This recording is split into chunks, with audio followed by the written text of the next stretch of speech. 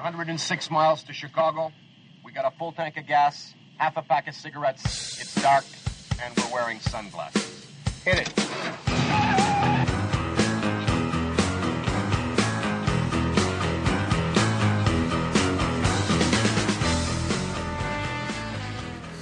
I hate that it had to be this way, but y'all made me do it.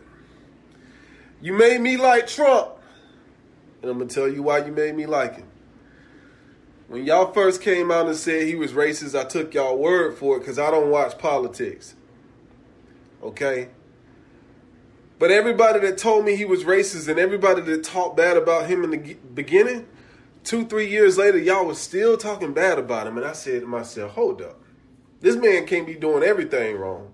So I went and did my own investigations. And boy, what I found was a new way of life. You made me do it. You made me do my own homework. And I dove deep. Let me give you a word of advice. If you want to convince the world not to like somebody, you can't talk about everything wrong that person does because it looked like you're a hater when you do that. Trump 2020. I did hope, for the sake of our country, that Donald Trump might show some interest in taking the job seriously, that he might come to feel the weight of the office and discover some reverence for the democracy that had been placed in his care. But he never did. We don't want bullshit in Delaware. We're tired of the lies from the Democratic Party in Delaware. Joe Biden doesn't do nothing here. I live on East 28th Street, right across the street from the projects. I have never seen Joe Biden a day in my life, never. To come to Delaware and do anything. It's lies. It's all lies. What is he going? 4 years. Donald Trump's been in office for 4 years, cleaning up their mess for over hundreds of years. It's not his fault.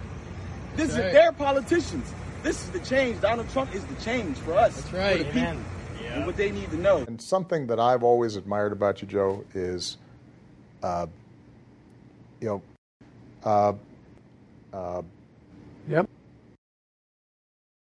My name is Kim Klacik, and I'm running for Congress in Maryland's 7th District. And like Shirley Chisholm, I'm unbought and unbossed. Let me remind you, the Democrats have controlled this part of Baltimore City for over 50 years. And they have run this beautiful place right into the ground.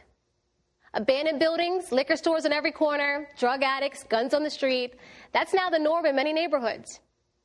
You'd think Maryland taxpayers would be getting a whole lot since our taxes are out of control. Instead, we're paying for decades of incompetence and corruption. Sadly, the same cycle of decay exists in many of America's Democrat-run cities. And yet the Democrats still assume that black people will vote for them, no matter how much they let us down and take us for granted.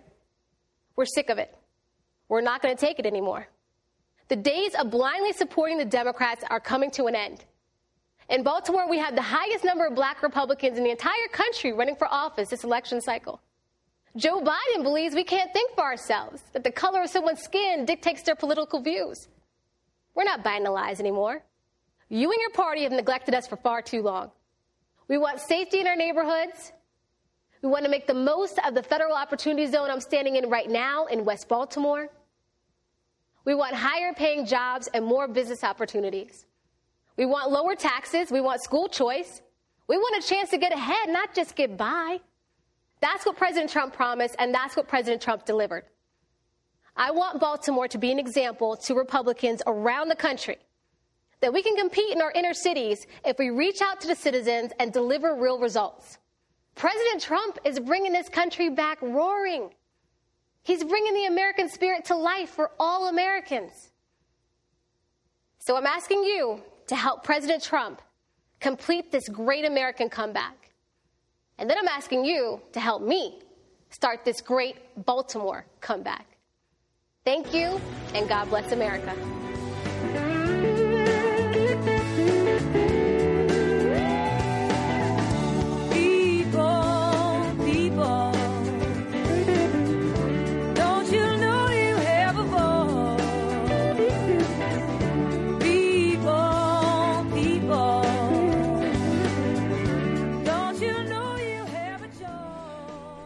Good evening. How are you doing out there? This is Lou Benninger, and you're listening to No Hostages Radio. This is the 74th episode, and the date is August 29, 2020. You may think, how come I keep saying that? Well, I had a former congressman call me this week. I didn't even take the call because I thought it was a solicitation for money. Then I listened to the voicemail, and he was asking me to discuss an article with him about Kamala Harris that I wrote in July 16th, I think it was, 2019. And so there's a reason why you date things, and so people, some listener or reader to the Territorial Dispatch remembered that article and somehow could lead that guy to it, and he wanted to discuss it since Kamala Harris is now running for vice president. Thank you for listening, however you got here, and it could have been off a podcast source, and that's called No Hostages Radio, or it could have been maybe you stumbled across our website, nohostagesradio.com. The difference is some people say listening on your phone is better listening right from a podcast because it doesn't go to sleep or something like that. I'm not a professional at this, but I'm just taking people at their word that they know what they're talking about, and they've checked it out themselves. I haven't. When you listen to the website, like I've listened to the website on my laptop, and it just plays continually right on through if I want to listen to and see if I'm sounding really terrible or not, or what I had to straighten out. So nohostagesradio.com is the website, and it has all of these episodes all the way back to episode 1, and it has 100 and however many, 46 or 48 articles for the Territorial Dispatch. Obviously, I'm not expecting you to go read them, but they're there if you need to go back and look at something. If you need to get a hold of me and ask me a question about such things, like this gentleman did, he called me on the phone this week. If you need to get a hold of me, it's easy. Just do Lou, L-O-U, at nohostagesradio.com, L-O-U at nohostagesradio.com, or you can dial me up or text me at 530-713-1838, 530-713-1838. You can call me 24 hours a day, but I am on the West Coast if you're curious. I'm here in Northern California, or what they call the left coast. So, happy days. I have, it's like the Charles Dickens tale, or the story, Tale of Two Cities, I think it is. These are the best of times and the worst of times. So I'm never happy when the country has been disrespected, police are being disrespected, military is being disrespected, people are being beat up that didn't do anything wrong, didn't want to start a fight. They're just innocent bystanders. And there was a child that was shot in the head intentionally. He didn't catch a stray bullet. He was shot in the head intentionally. And normally I try to edit out the F-bomb. But there's a clip in the third break today that a guy's talking about this murder of this boy named Cannon Hinnant, Hinnant, Cannon Hinnant, a 5 or 6 year old boy who a black fellow shot him in the back of the head. Cannon happened to be white. All that kind of color stuff didn't make any difference to me, except the media didn't even hardly cover it. But I had a lady contact me from our local area here asking me if I'd be willing to write an article about the fact that the media didn't cover it. But there is a clip there. A guy's talking for a few minutes, and I think he's on YouTube a lot, doing commentary, and he drops the F-bomb a number of times because he's furious. I don't think it's the Bible tells me, and I try to follow the Bible best I can. It says to watch your mouth, right? And there's sometimes when I just can't find a better word than dropping the F-bomb. I don't drop the F-bomb publicly, but sometimes it's hard to find another word other than a cuss word to describe something that's really egregious. So at the third break, I'll try to remember to remind you, and you could just fast forward it if that's the way you work, or you can turn the volume down or whatever and skip that clip, although it's a very, very good clip. And then Tommy Lahren has another clip right after it that hers is also good, but no gnarly language. Okay, so I was just looking at the clips. Hope you enjoy it. If you're new, I take a break about every 20 minutes and drink something, just a swig, while you listen to 5 or 6 minutes of clips that I put together that are current events that it's better said the way they said it than the way I could say it. So I think it's better. So we do it that way. Okay? I wanted to mention also right from the beginning that I've been kind of following this because I'm affiliated, or I've been involved with Church of Glad Tidings in Yuba City, California for many years. And when I heard this was going to happen, I was a little skeptical because sometimes people, they get their facts wrong or they get their information wrong. Just they're innocent. They just they hear something and they assume something. So when I heard that Dinesh D'Souza, who's a world-class author and filmmaker and a conservative apologetic, he's a debater. I don't know if you've ever seen him on YouTube debating. Dinesh, D-I-N-E-S-H, and then D''S-O-U-Z-A. You just need to go and look at him. His mind, he got a better mind than I did. That's just the way it is sometimes. Some people just can think really clearly and speak really clearly. Dinesh is one of those fellows, and Dinesh was put in jail by the Obama administration because he stepped on their toes over there, and so they nitpicked him on some contributions, political contributions, and they not only just gave him a little fine, they put him in jail for a while.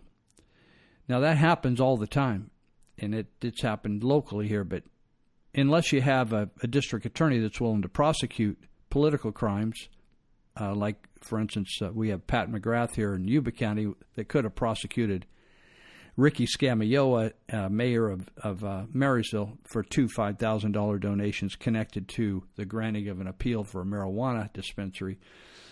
But Pat wasn't interested. Neither was he interested in the illegal Measure K because he was a part of it. So when you have, like I said last week, I think when you have a law without any prosecution, you have really no law. So Dinesh D'Souza is coming to town on behalf of a Air Force veteran, Tamika Hamilton, who was the second highest vote getter in the primary election, which included Sean Foyt, the worship leader, world-class worship leader, and also John Garamendi, who is almost as old as Methuselah, never had a job in his life, went from college to politics and been living off the taxpayer's dime since then. If you wanted somebody close to Obama, he would be the white Obama.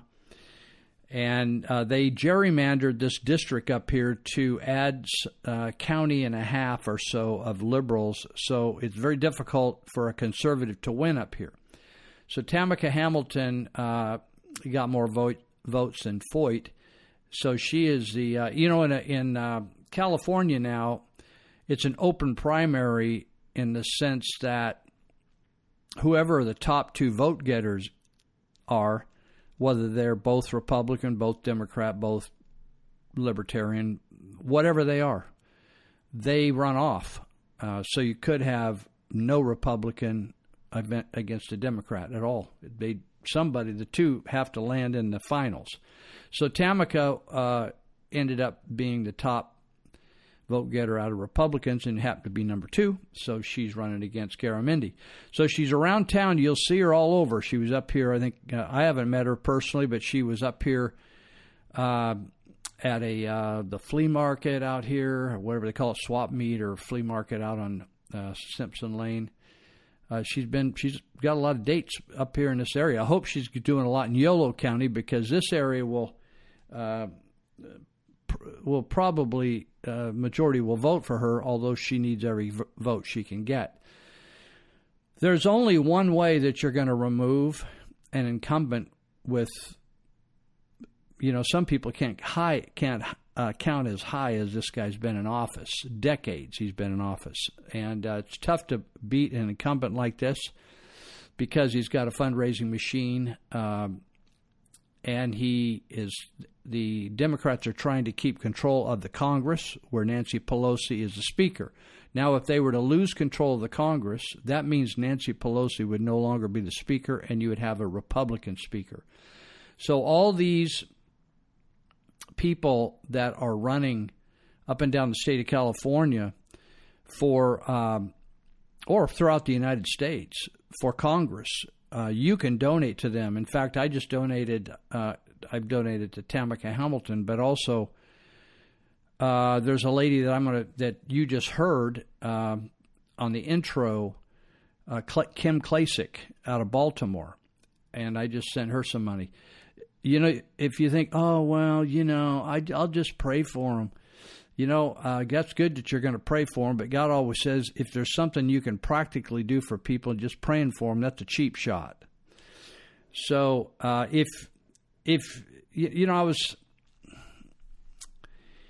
people just don't, people that claim they're conservatives or claim they're Christians, and yet they never will invest their lives, which includes their money and their time, into candidates. How are you ever going to get a Christian candidate or a godly candidate in office? And how are you ever, Dave Bryant at Glad Tidings last Saturday night was talking about this, how are you ever going to get godly leadership and godly governance if you don't have people that are following God in those positions? Some of those people are perverts, they're pedophiles, they're Satanists. You're not going to get godly governance. And the Bible simply says that. And our forefathers. So I want to recommend a book to you.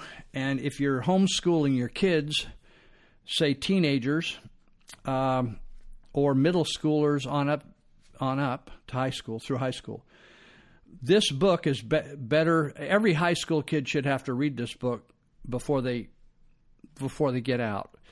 So thank God that the schools are shut down. I mean, I wish the kids were all back in school for one reason, is that they could play ball and do their events and be involved in drama and music and all that kind of stuff, art. But if your kid's going to be home, I'm telling you, I'm reading this book right now. Somebody mailed this to me. I think it was the company that, I don't know who mailed it to me. I put it on my shelf. I didn't read it for years. Then one day I thought, I'm going to read this book. And it is shockingly good, And I recommend this to you to buy it for all your young people. And if you just got a little dip into the Constitution when you went, or how the Founding Fathers came about, what they believed. You hear all this liberal baloney about what they believe, what they didn't believe. Oh, they weren't really Christian. Well, they kind of believed there was a God, but then they were sinners. Yeah, all of us are sinners. So, hear all this baloney. But this is a great book, and I'm going to give you the title of it. It's called The 5,000-Year Leap. The 5,000-Year Leap, Principles of Freedom 101 is a subtitle. And there's another title at the top. At the top it says, A Miracle That Changed the World, The 5,000-Year Leap. So I think if you Google 5,000-Year Leap or the 5,000, the number 5,000, not written out, but the actual numerics. Buy this book. I don't care what age you are, whether you're my age, which is ancient, almost 100, or younger, this thing will fill in some gaps about your understanding of America that will thrill you to your core. It will stoke you. And you will, I've learned, in fact, I was talking to a candidate that called me today that's running for supervisor in Sutter County. And we were talking about people running for office, and I said, so I was quoting out of this book without having the book near me because it was in me. I just thought, oh, this is awesome. And I told him that I said that the Founding Fathers, that our founders did not believe that you were of sound mind if you didn't believe in God. And so they proved that one day. It came out one day where a guy was being called to testify in a court trial. And the judge somehow realized the guy didn't believe in God, but believed he came from a monkey, and or something like that. And so he would not let him testify because he didn't believe he was of sound mind. So they fired the testifier. But they also didn't believe that people could serve in office without compromising themselves by getting paid. They really fought to keep people from getting paid to serve. And it's fascinating how far we've slid from there, because I remember John Nicoletti, he was on the supervisors in the Yuba County for, 8 or 12 years, something like that. And when they was arguing about why they were justified to get a raise all the time as supervisors, and they'd just got a massive raise right before the housing bubble popped back in 2006. I think their pay doubled. They make about $90,000 over here in Yuba County when you add all the bells and whistles. And so John Nicoletti was saying that the only way you could really guarantee that you got really quality people to run for office was to pay them a lot of money. And I thought, it's funny that none of these people today could even hold the briefcase of a founding father, intelligence-wise or any way, and none of those people asked for any money. In fact, I think it was James Madison that had to borrow money to get to either the Constitutional Convention or one of those major conferences. So, but this book, The 5,000-Year Leap, talks. It has all the principles of freedom. It lays it all out, and it's written by a guy named W. Cleon, C-L-E-O-N, Skousen, S-K-O-U-S-E-N. This should be on everybody's bookshelf. In fact, I'm going to buy me a bunch of these. I was looking for a deal on them, but at my first glance, I just saw the regular list price on like Amazon or one of the places. You probably could get a used copy at one of the book places that, the various places online. This will, you will be quoting from this book. I'll guarantee it. So please get it. If you want to teach American history to your kids, get them to read this book. They will be even if we were doing a full blast high school right now, any kid that reads this book would be the smartest student in his school about how this nation got founded, the philosophies that it was based on, why the Constitution was written the way it was written, how the Bible fits into that, and anecdotal stories leading into that. It's awesome. So thank God that something motivated me to pull that off my shelf. Somebody once said the important thing, the most valuable thing is not the books you've read, but the ones you haven't read yet. And I got a bunch of books stacked around here that I thought, I'm going to read that book. Oh, I'm going to read that book. No, I'm going to get that book. And I got them, and then I just run out of time. I'm waiting for medical meth to be legalized so I'll have a little bit more zip and I could read faster and comprehend quicker. All right, so Dinesh D'Souza is coming to town, which I just can't even believe. I had to call the pastor at the Church of Glad Tidings and say, "Are you sure, dude? Are you like pushing me? Are you like playing with me? Like Dinesh D'Souza? You mean he's going to be on video? We're going to watch a film." I said, "No, he's going to be here on behalf of Tamika Hamilton." Now, this costs money to come to. It's not just y'all come. And it has nothing to do with Glad Tidings. We're just giving our building to be used for this event because we want her to be elected and represent us in Washington, D.C. So I'm going to talk to you a little bit more about it, but we're at our first break, and I want to take it on time because it's really late. I got a late start because I was dealing with lots of problems today. They were good things. People were having issues, and they needed a hand, so we helped them. So let's take a break right now. You go get yourself a tuna sandwich and a cup of coffee. I'm going to get me something, and you listen to the little clips. These are clean, so just listen to them and enjoy yourself. Okay, we'll be right back. I count on you. When everybody's counting me out, I count on you.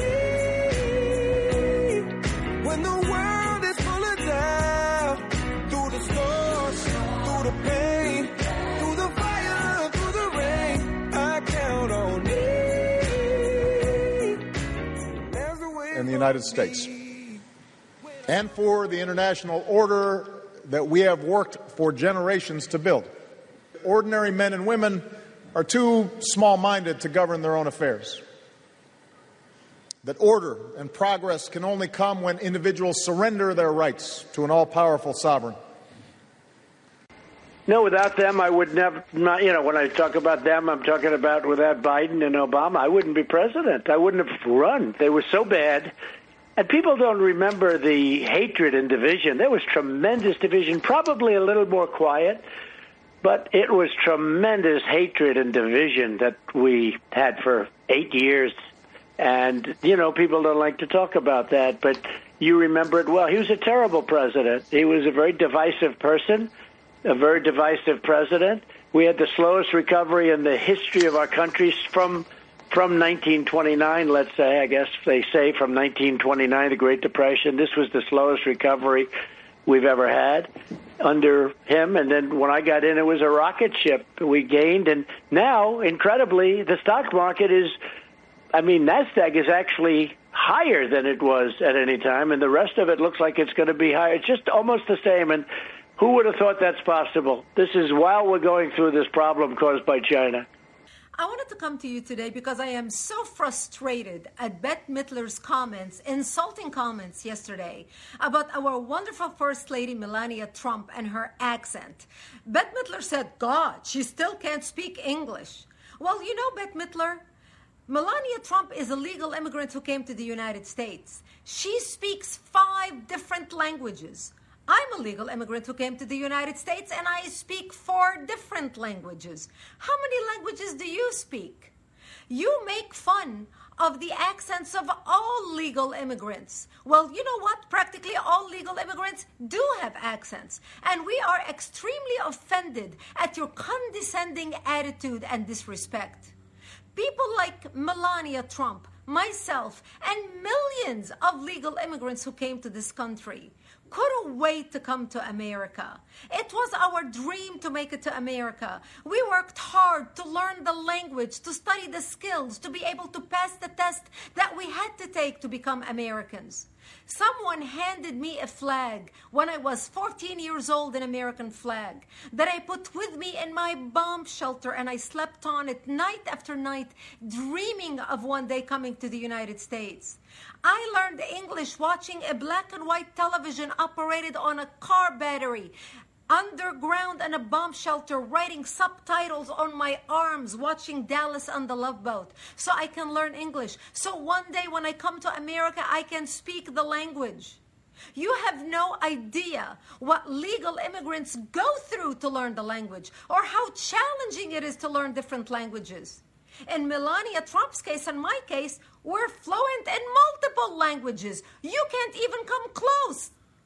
We come to this country because we want to make something out of ourselves. We want to live the American dream. We come to America because America is the most exceptional nation on the face of the planet. It's a land of opportunity.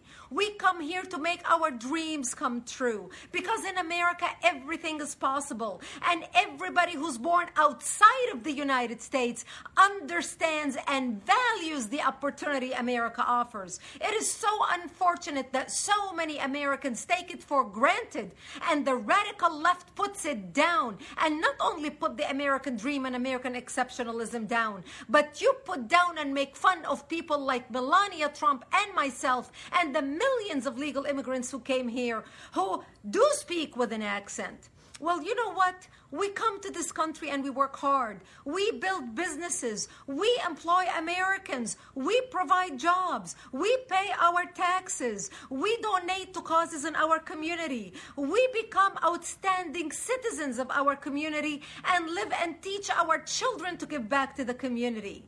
We not only live the American dream, but we praise the American dream. We value the American dream. We preach the American dream. We stand proudly wrapping ourselves with the flag, vowing that we will give our lives for America because America gave us so much. Your comments just show how radical the left has become. The hatred that you all have towards patriotic Americans who love this country. We come to America from all backgrounds, with all colors, different skin colors, different backgrounds, different cultures, different languages. We come here because we love America and want to become a part of America. And you do everything you can to tear America down. The only immigrants you like are the people who come here who agree with your point of view. Those of us who don't agree with you, you simply make fun of us, you discount us, you belittle us, you insult us. Well, guess what? That's exactly people like me love Donald Trump. That's exactly why legal immigrants like me will vote for President Donald Trump for 4 more years. Because President Donald Trump is someone who respects immigrants. President Donald Trump is someone who respects women with or without an accent. President Donald Trump welcomes all legal immigrants like me and Melania Trump, who do it by the law, who follow the law, who do it the right way, and come to America and devote ourselves to America and the American dream. President Donald Trump deserves the vote of every single legal immigrant who came to this country and who worked hard to become a part of the American fabric. And that's all I have to say. Heals the sick, and he heals the lame. Says you can do it too, in Jesus' name. I lift you up and he turned you around, and it puts your feet back on higher ground. All right, here we go. Second phase here. Second out of 5 or 6. I guess it's 6. All right, I want to talk a little bit more about Dinesh D'Souza. So he's coming on September 19. That's a Saturday. And so if y'all live in this district of Garamendi's and you think, oh, man, you know, we got Garamendi, we really need somebody else, you're going to have to go to work. If you think, oh, well, I think I'll vote this time, that ain't going to do it, right? You need to go vote. You need to get somebody else to vote, and you need to give Tamika Hamilton some money. And so this event, which we're just giving our building free of charge, costs. It starts at 2. There's a VIP meeting, which is a discussion with Dinesh D'Souza, and that lasts for about an hour or an hour and 15 minutes till 3:15. It probably lasts for about an hour and then 15 minutes to freshen up and then start the next meeting. So the main meeting starts at 3:15, $75 a piece.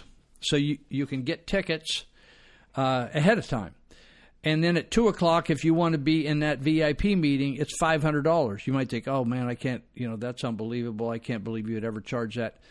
For one thing, it's Dinesh D'Souza. You got to pay a lot of money to probably get him out here, and he's probably a speaking fee, etc.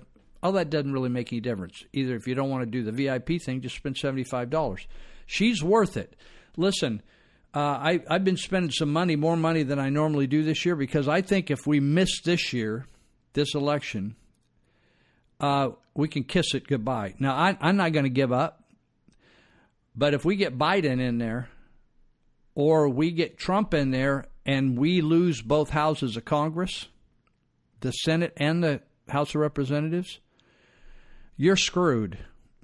And if we don't get Gavin Newsom out of here, we're in real trouble. Now, God has me here. Like I tell people, don't be moving all over the United States because it's a better deal in Missouri or Georgia or Texas or something. If you're a Christian person and you actually know God, you're just not religious, and you're just not you're just not a not Muslim or a non-Sikh, but you're full-blown Holy Ghost Christian, you better listen to God, because God has a plan, and he may want you right in the thick of the funky stuff where we need to throw down. And so that's where you're going to be blessed. I don't care whether you're in the middle of a communist country. Now, my friend, I say my friend, I mean I met him, and I've worked with him for years. Dennis Balcom, he fought in the Vietnam War, then he came back, and God spoke to him when he was in Vietnam, and he said, I'm going to bring you back to Asia to be a missionary. And then he came back to Oakland, And they sent them out from what they called Shiloh Temple back then. I think they call it some different name now, but they're right in the middle. They're on School Street in Oakland. They're right in the middle of Oakland. And they sent him back to Hong Kong. And at that time, you could not enter communist China, not even for a visit, nothing. You might get in on a diplomatic thing until President Nixon went over there and opened up the way for commerce and people to go in and out of the country. That was in the 70s. So Dennis Balcom went over there in Hong Kong waiting for the chance to get into mainland China and to work with the underground church. Well, he started sneaking in, crossing the border and doing underground work, and we began to work with him back in the day. But when the Hong Kong, which was owned by the British or managed by the British, they had a 99-year lease in the settlement of the what they called the Boxer Rebellion. So when that was coming up to end, they were going to hand over Hong Kong, which is the most capitalistic, amazing city in the world. They were going to hand that over. I think it was 1997, and I had a team smuggling Bibles there at that time. It was either 96 or 97, or right. Maybe we were there right before it was going to happen, and it was very difficult to smuggle stuff back then. But many people, many missionaries, many church people, many business people fled Hong Kong before the handover to the communists because they thought what was going to happen right then is happening right now. They thought what's happening right now, the takeover that's happening of Hong Kong right now, that happened right now, was going to happen back then in the 1990s, and it didn't. They left them alone, but Dennis Balcom stayed. And I'm talking about hearing from God and staying where you're supposed to be. He wanted to be taken over by the communists because he wanted access to communist country and the underground church. I'm just making a point about that. So Dinesh D'Souza is going to be there. Listen, if you want to stand up, at none of these candidates, Kim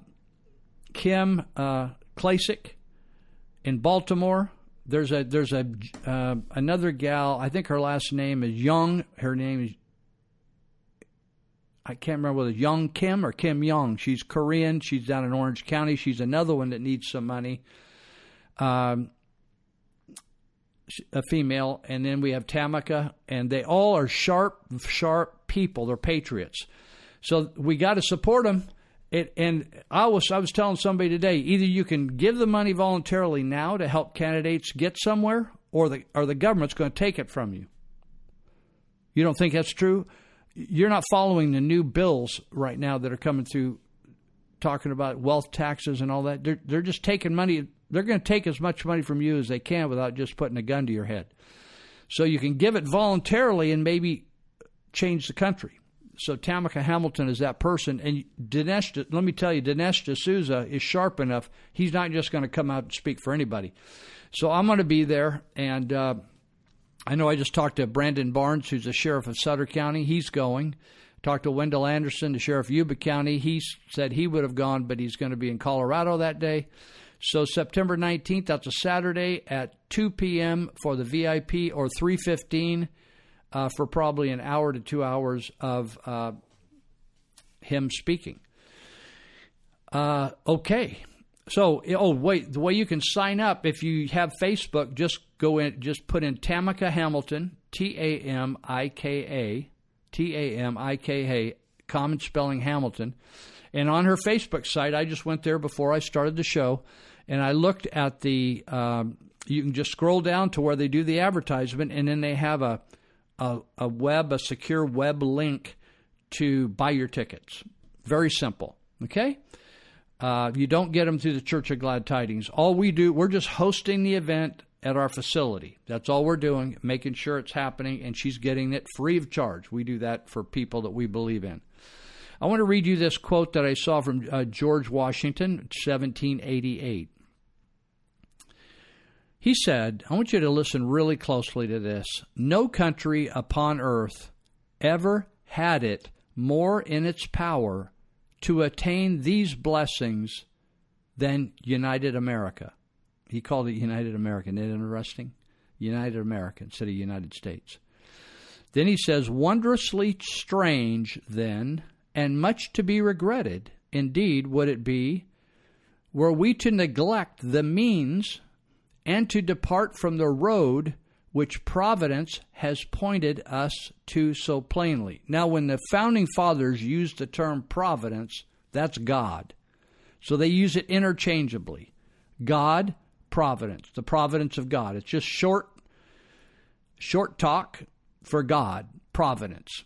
I'm going to say it again. No country upon earth ever had it more in its power to attain these blessings than United America.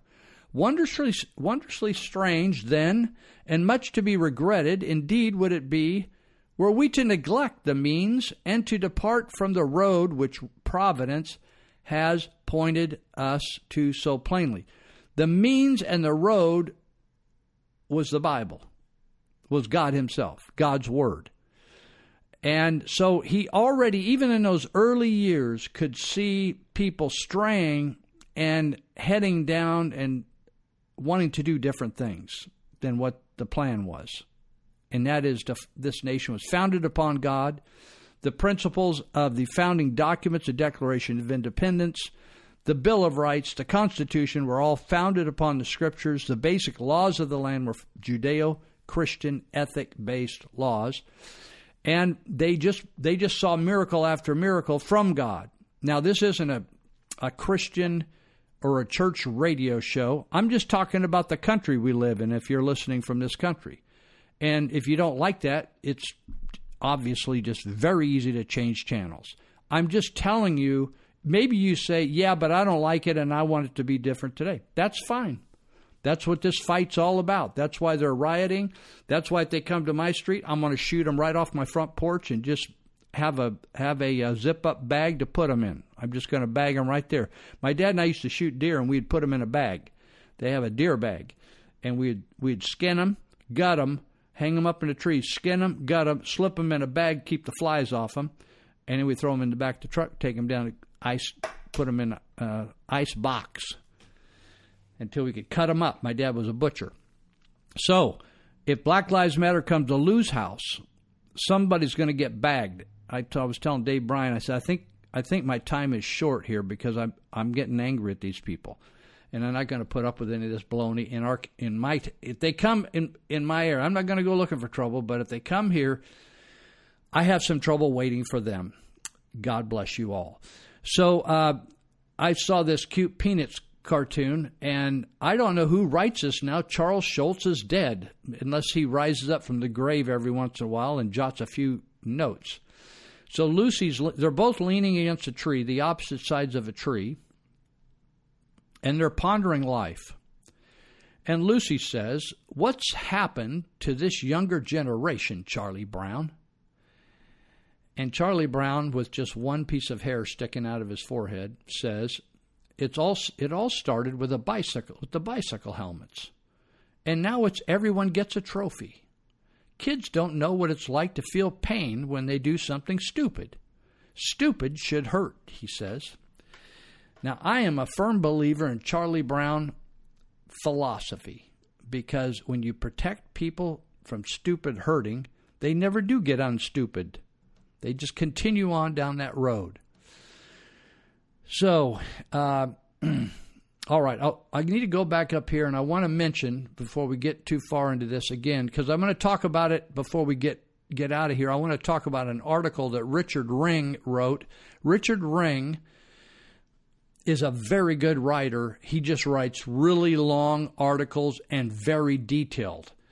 And most people, like most of my articles, I've had a tendency over about the last year to start writing longer articles, and I know that's bad news because people don't have the patience. So if it presses past 700 words, I think, they're not going to hang. So Richard Ring writes big old articles and a lot of detail, which I'm interested in his detail because that guy's a researcher. But he wrote an article about whether it's going to be possible to recall Gavin Newsom, because it's very, very, very difficult to recall a governor. It's only happened 2 or 3 times in the entire history of the United States of America, or as George Washington said, in United America. So I had one of my friends, Nellie, drop by today, and she dropped me by some petitions with some signatures on it. And I said, well, thank you, Jesus. Right there's Nellie's just doing her little job out there where she's working, and she's getting a few signatures for us. So here's the deal. This governor, I'm going to talk about at the end here, if I play my cards right and get the time right here today, we're going to talk about some of the crazy things that Gavin Newsom has done. Now, I knew he was liberal when we got him, but I had no idea that he would just ignore the entire Constitution, man. The guy doesn't even pay attention to the legislature. He doesn't think he needs to follow any rules but his own. He makes up his rules as he goes along. So we have a chance to recall him, but we're going to need a couple million good signatures, right? There's 40 million people around here, so we're going to need a couple million to get his name on the ballot to ask the question, do you want to recall the dude or not? So you think, oh, well, I don't know whether it'll do any good. Let me tell you how good it'll do. Here's the pop. In other words, whether you're one signature. I'm not asking you for one signature. I'm asking you for your signature if you're a registered voter, or get registered and vote, or get registered and sign the petition. I'm asking you to take a petition and go get your neighbors and your friends and your relatives to sign up. That's the only way we're going to pull this off. We should be able to just knock this out. How bad does the guy got to get before you're going to recall him? So if you don't have a form, you can pick him up at Glad Tidings. You can pick him up at Monty Hecker's Elite Universal Security out on Feather River Boulevard. That, I'm going to give you the address here in a minute. I think it's 5548. I've said it so many times over the years. 5548 Feather River Boulevard, I think. Come on, Lou. 5548 Feather River Boulevard, Elite Universal Security. You can pick up petitions there, or you can just sign your name. You can get them at Glad Tidings during the week, Tuesday through Friday. If you want to come to the church meeting, you can catch a Saturday night or Sunday morning. You can sign up there. Doesn't matter what county you're from. Or you could get a petition. Or you can download the petition off Recall Gavin, Gavin 2020. The number's 2020, not written out. Recall Gavin 2020. Let me get to the rest of the information here. .com. Okay? You can print it off there. If you don't have a printer, you got a little thing, you can see it, but you can't print it. Just come on over to Elite Universal Security. Or if you're on the website, Recall Gavin 2020, just look up the Facebook site for your county you live in. So I'm looking at the deal right here. And it has 58 or 60 or 70 websites. So there's 58 counties, so they got county websites, and then they have other websites on the recall thing. You can look up the county you're in, find out where they're having a signing session. They put up these pop-up tents at busy areas. Go over there and sign up. Listen, I think the other day we need a couple million, but I think they have 300, 400,000 signatures right now. But that's only because not y'all are just sitting around thinking I'm going to do all the work for you, and I'm not. I got a bunch of signatures laying here on my desk. I know Glad Tidings has done probably a few hundred, but that's a church, and we're probably the only church in the entire city that are actually doing anything. The rest of them just drink coffee and talk about stuff. So anyhow, that's that. I'll talk about Gavin later. Now, I saw this interesting graphic. Your state-by-state guide for salons. You know, salons where people get looking beautiful. Women's, they go in there and get their hair done, their nails done, get everything done. Get the full meal deal. Come out looking you think, who is she? I don't even know that woman. So anyway, one time I took a bunch of people from Boise, Idaho. I took them to Vietnam, and we were smuggling Bibles into China. And then when we'd fly into Vietnam, drop a load, come back to Hong Kong, do more Bibles into China, then load up again, fly back into Vietnam. So a bunch of them were ladies that were married, and their husbands were taking care of the kids, and they were just giving them a mission trip, and they were having the time of their life.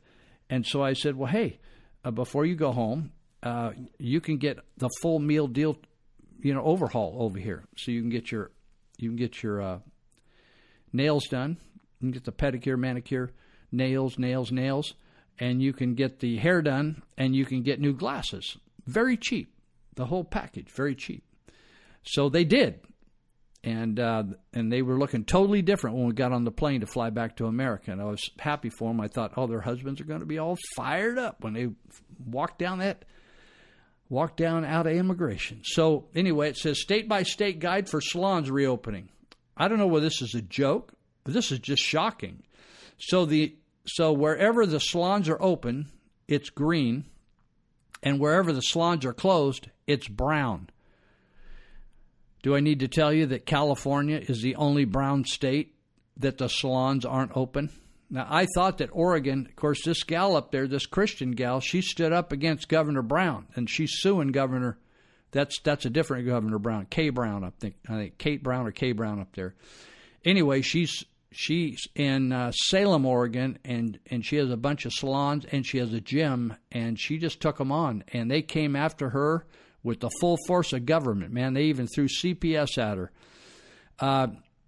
So California says these salons are not open here. But we got some salons because we got some friends of mine, Mercedes Brockman. She is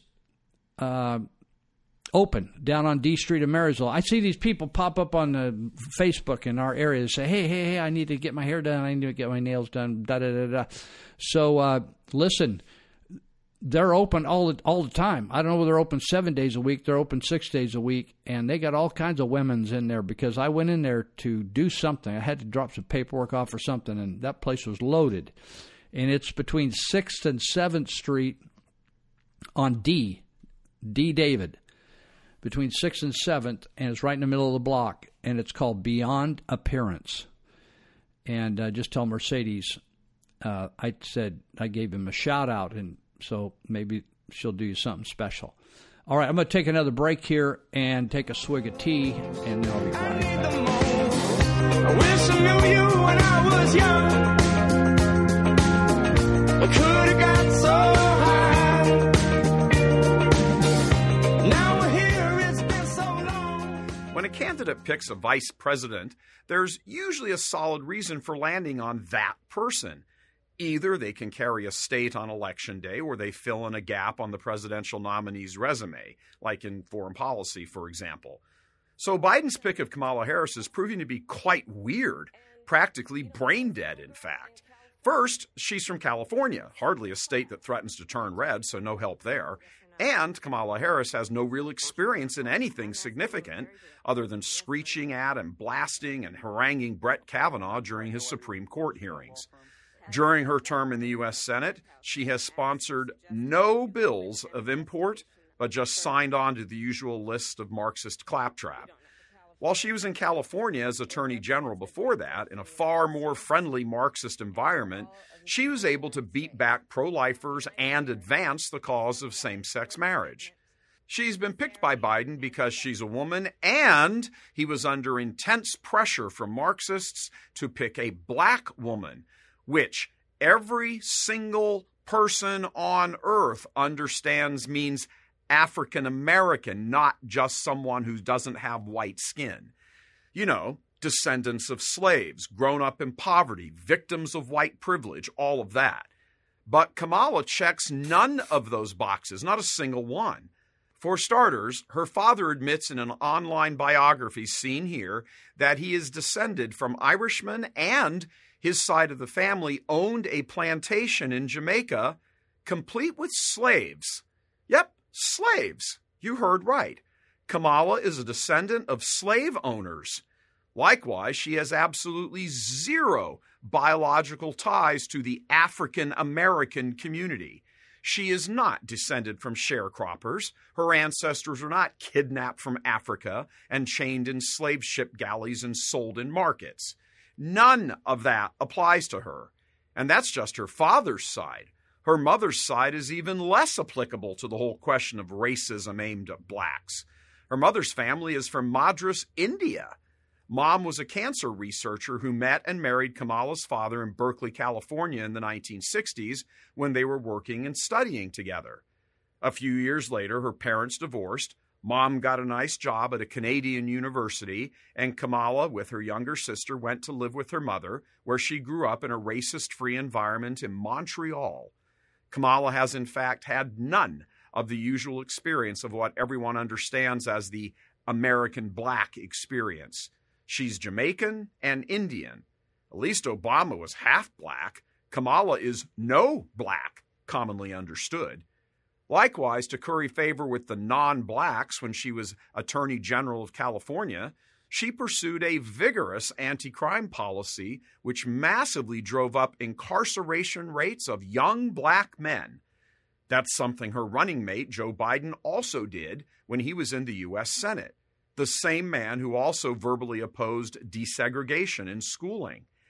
Kamala actually ripped him on stage at the party's primary debates for being a racist. You also worked with them to oppose busing. And, there was a little girl in California who was part of the second class to integrate her public schools. And she was bused to school every day. And that little girl was me. It's kind of curious, all this. A racist man who keeps insulting blacks with condescending comments, and a fake African-American woman who is not of African descent, but Jamaican and Indian, who will now march off together on a "blacks need to vote for us because we are woke" campaign, which will prove to be one of the most hypocritical shams in the history of U.S. politics. Likewise, a whole host of other weird questions arise from this pick. Kamala said she believes Tara Reade, the woman on Biden's staff back in the day who ultimately accused him of sexual assault. Harris flat out said she believes Tara Reade. So on top of accusing Biden of being a segregationist, meaning a racist, she also believes her running mate is a rapist. Out of her own mouth, she has accused Biden of being a racist and a rapist. Don't forget those points. She's descended from slave owners and thinks her running mate is a rapist and a racist. You can't make this stuff up. Add on to the list that she herself is a public anti-Catholic bigot. In 2018, in the Senate confirmation hearings for Brian Butcher for a federal judgeship, Kamala went off on him for his membership in the Knights of Columbus, specifically because the Catholic organization is opposed to abortion and same-sex marriage. In short, Kamala was applying a religious litmus test to a federal judgeship. Catholics had better beware of this monstrous ticket of fake Catholic Biden and anti-Catholic Kamala. But the Marxist media won't tell you all that. In fact, they don't know what truth and accuracy is. Anything, absolutely anything, any idea, policy, or proposal they don't like is automatically tagged as violent. At the same time, they portray actual violent attacks against innocent Americans, business owners, and police officers as mostly peaceful protests. It's all surreal, like we've stepped through Alice's looking glass. A spoiled, pampered girl profiting from a system built on their imagined white privilege in another country, whose lineage includes actual bona fide slave owners, manages to now be in the vice presidential slot for the United States. All this victimization, it's horrible, the poor dear. Neither the media nor Kamala herself can go near this third rail. She cannot admit her lineage lest the truth come out. And if she admits it and blames it on the past that she had nothing to personally do with, then the whole BLM argument blows up in their collective Marxist face. Remember when Elizabeth Warren had to out and out lie about her Native American heritage to gain advancement? Well, how's Kamala's story any different? She lies when she calls herself African American with everything that imports in 21st century America. And if the campaign wants to try and hide behind the line that some Jamaicans came from Africa a zillion years ago, well, everyone in America can play that game. So everybody is both every ethnicity and no ethnicity. The Dems play the race card. They use identity politics to get elected. They even go so far as to nominate a descendant of slave owners. So every actual black woman in the Democratic Party should be asking right now, what's wrong with us, the actual descendants of slaves? as opposed to a descendant of slave owners. The Dems do have racism high on their list of issues, just not in the way they pretend. In that way, much of the U.S. hierarchy resembles the Democrats, harping on about fake issues of social justice and the environment in order to advance worldwide Marxism.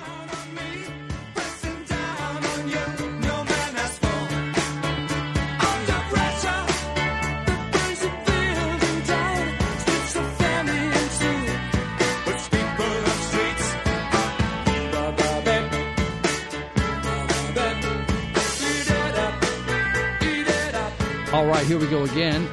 So, barbershops and salons.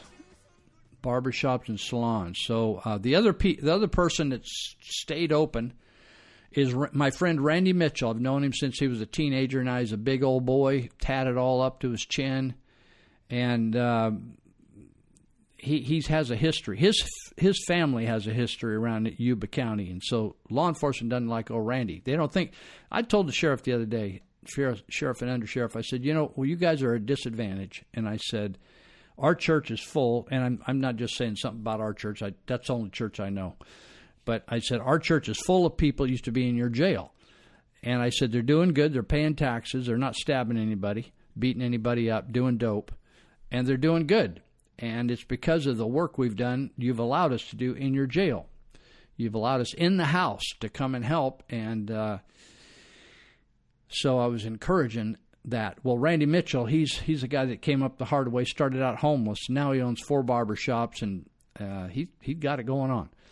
But they wanted to fine Randy for staying open, for supporting his 3 children and making money and supporting his other barbers.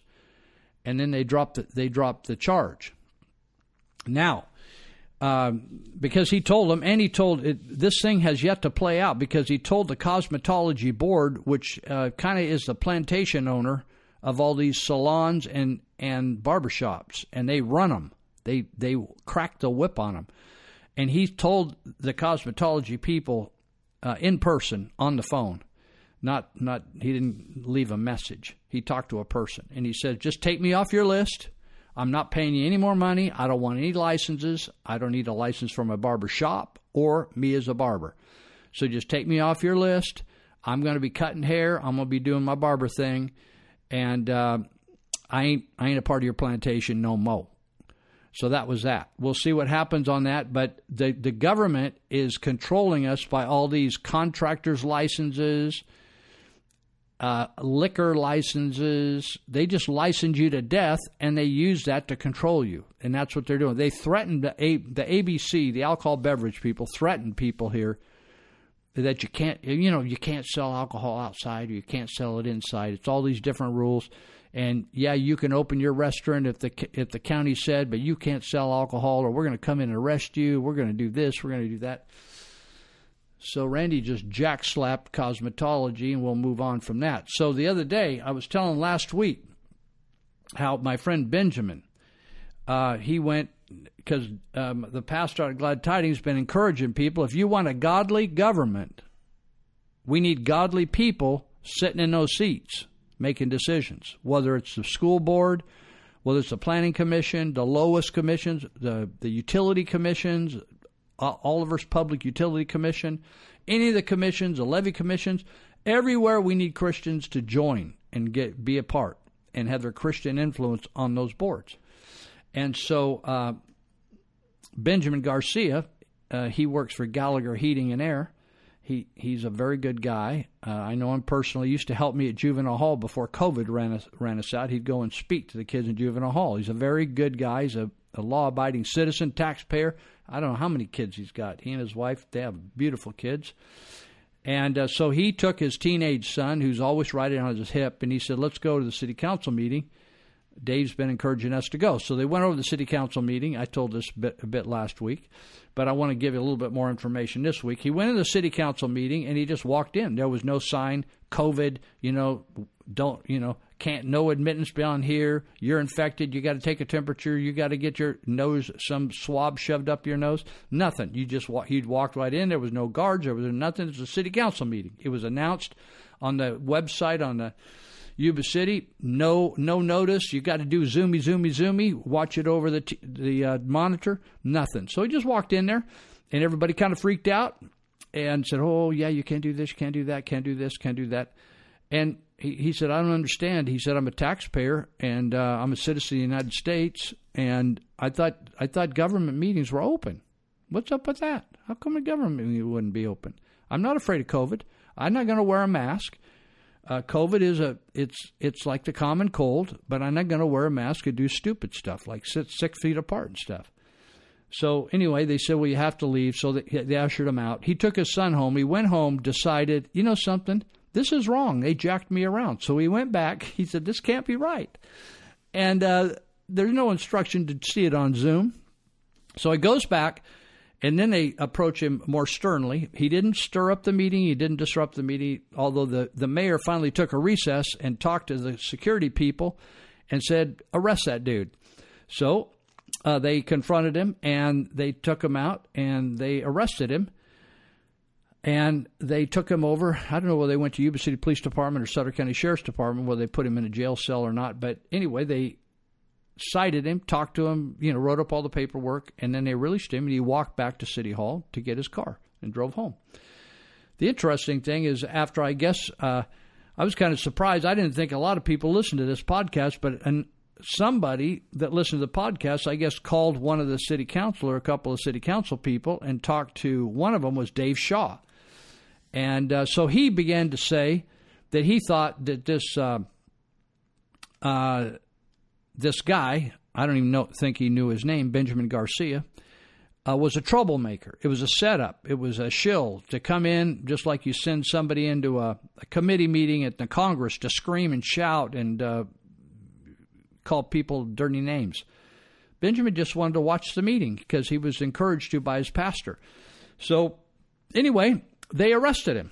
The city council of Yuba City arrested a citizen for just sitting in the city council meeting. And then they're going to turn around and justify it by saying, oh, well, he might have COVID. Here's the deal. You can't have it both ways, folks. You either got to believe that this is going to kill you. You remember when they first said, this is very contagious, very, very contagious, and it will kill you. Very deadly and very contagious. Scared the hell out of people, right? And so at that point, people are like putting up shields all over in front of their businesses, and, they won't talk to you. You can't touch anybody. You got to stay 6 feet apart, all this stuff. Very contagious. If you touch a counter, it might have COVID on it. Jump right up on your hand. And so, but the city council doesn't even believe that. These guys aren't the stupidest thing. They're not the sharpest people in town, but they're not the stupidest. And so some of them got masks on. Now, you would think, if I thought that a mask stopped, somebody said a mask is like thinking that a bumblebee in jail could not get out of the jail cells. The bars in the jail cell, Yuba County in the old tank, they're about 6 inches apart. So the virus and bacteria both can go through those masks, but let's pretend they couldn't. And that mask was 100% foolproof. If you told me that there was something in the air that was going to kill me right away or cause me a lot of pain, I'd be slapping one of them masks on, right? But this is BS. More importantly, it's bullshit, right? Total. It's been a scam from the beginning. This disease was actually manufactured. It's not a natural thing that occurred out there and just sprung on us, right? Surprised us. It was manufactured by people in a lab. And so Fauci and Birx and George Soros and Bill Gates are all in on this thing to finally introduce a vaccine and control the whole world. There's a lot of other people, but I don't want to take all the time to get there. So you go into the city council meeting. Some of them got masks. Some of them don't. Some of them are set 6 feet apart. Some of them aren't. You got a couple people in there from the government, probably people are going to testify or something or give a presentation. They're sitting around. And it comes out that the mayor, Sean Harris, who used to work for the CHP, he has actually got comfortable with not having the public around. I say, well, to hell with you. To hell with you. The government of the United States is the people's government. And it's a place for the people to reside. And if they want to stand up and go ape on you and go and get really I've said in the Yuba County supervisor meeting, when people out in Linda with old dirty pants on and smelly got up and just launched in the public talk time on the supervisors, and they just listened to him, and then he walked out of the room. We have a right to do that in the United States of America. If you don't believe that, get the hell off the city council. Just leave. We don't want you. We don't want what you have. We don't want city council people to use their power to smash a family man, a heating and air guy, a young guy that's trying to get involved and be supportive of the political system. He wasn't causing any problems. He was violating your petty, pussy rules about COVID that everybody knows. Anybody that's got a brain knows it's crap from the beginning. They know Dr. Lou's a nutcase. They know the Gavin Newsom's a nutcase. The head health official just quit because she couldn't get along with Newsom. And all we got is baloney going on. And so what they do is they obey the baloney. We got Dave Shaw, who's on billboards advertising what a smart guy he is, wealth management, handing out masks to people that don't do any good, but they hurt their oxygen level. Now, either he isn't reading the news. I am not that smart. I'm a dropout. But I got this thing figured out because I not only can read the information on the masks, you just have to look at an N95 box and read the box. Or you can go talk to a doctor other than Dr. Lou. It's baloney. Handing out masks, that's like handing out condoms with a hole in the end. That's stupid, man. That is stupid. This is the craziest thing. Wearing a mask doesn't do you jack. And you think, oh, well, you don't know what you're talking about. Honestly, you can go, you don't even have to know anybody sharp. You can go on YouTube. Just look up Stephen Gundry. Gundry, Stephen Gundry. He's a white-haired guy. He's done over 10,000 surgeries and heart surgeries. And now he's trying to keep people from having to need a surgery through food, eating right. Gundry's being questioned about masks. Let's talk about masks. He said, we wear them when we do surgeries. But he says they don't do what you think they do because just what I say, bacteria and viruses can go right through them.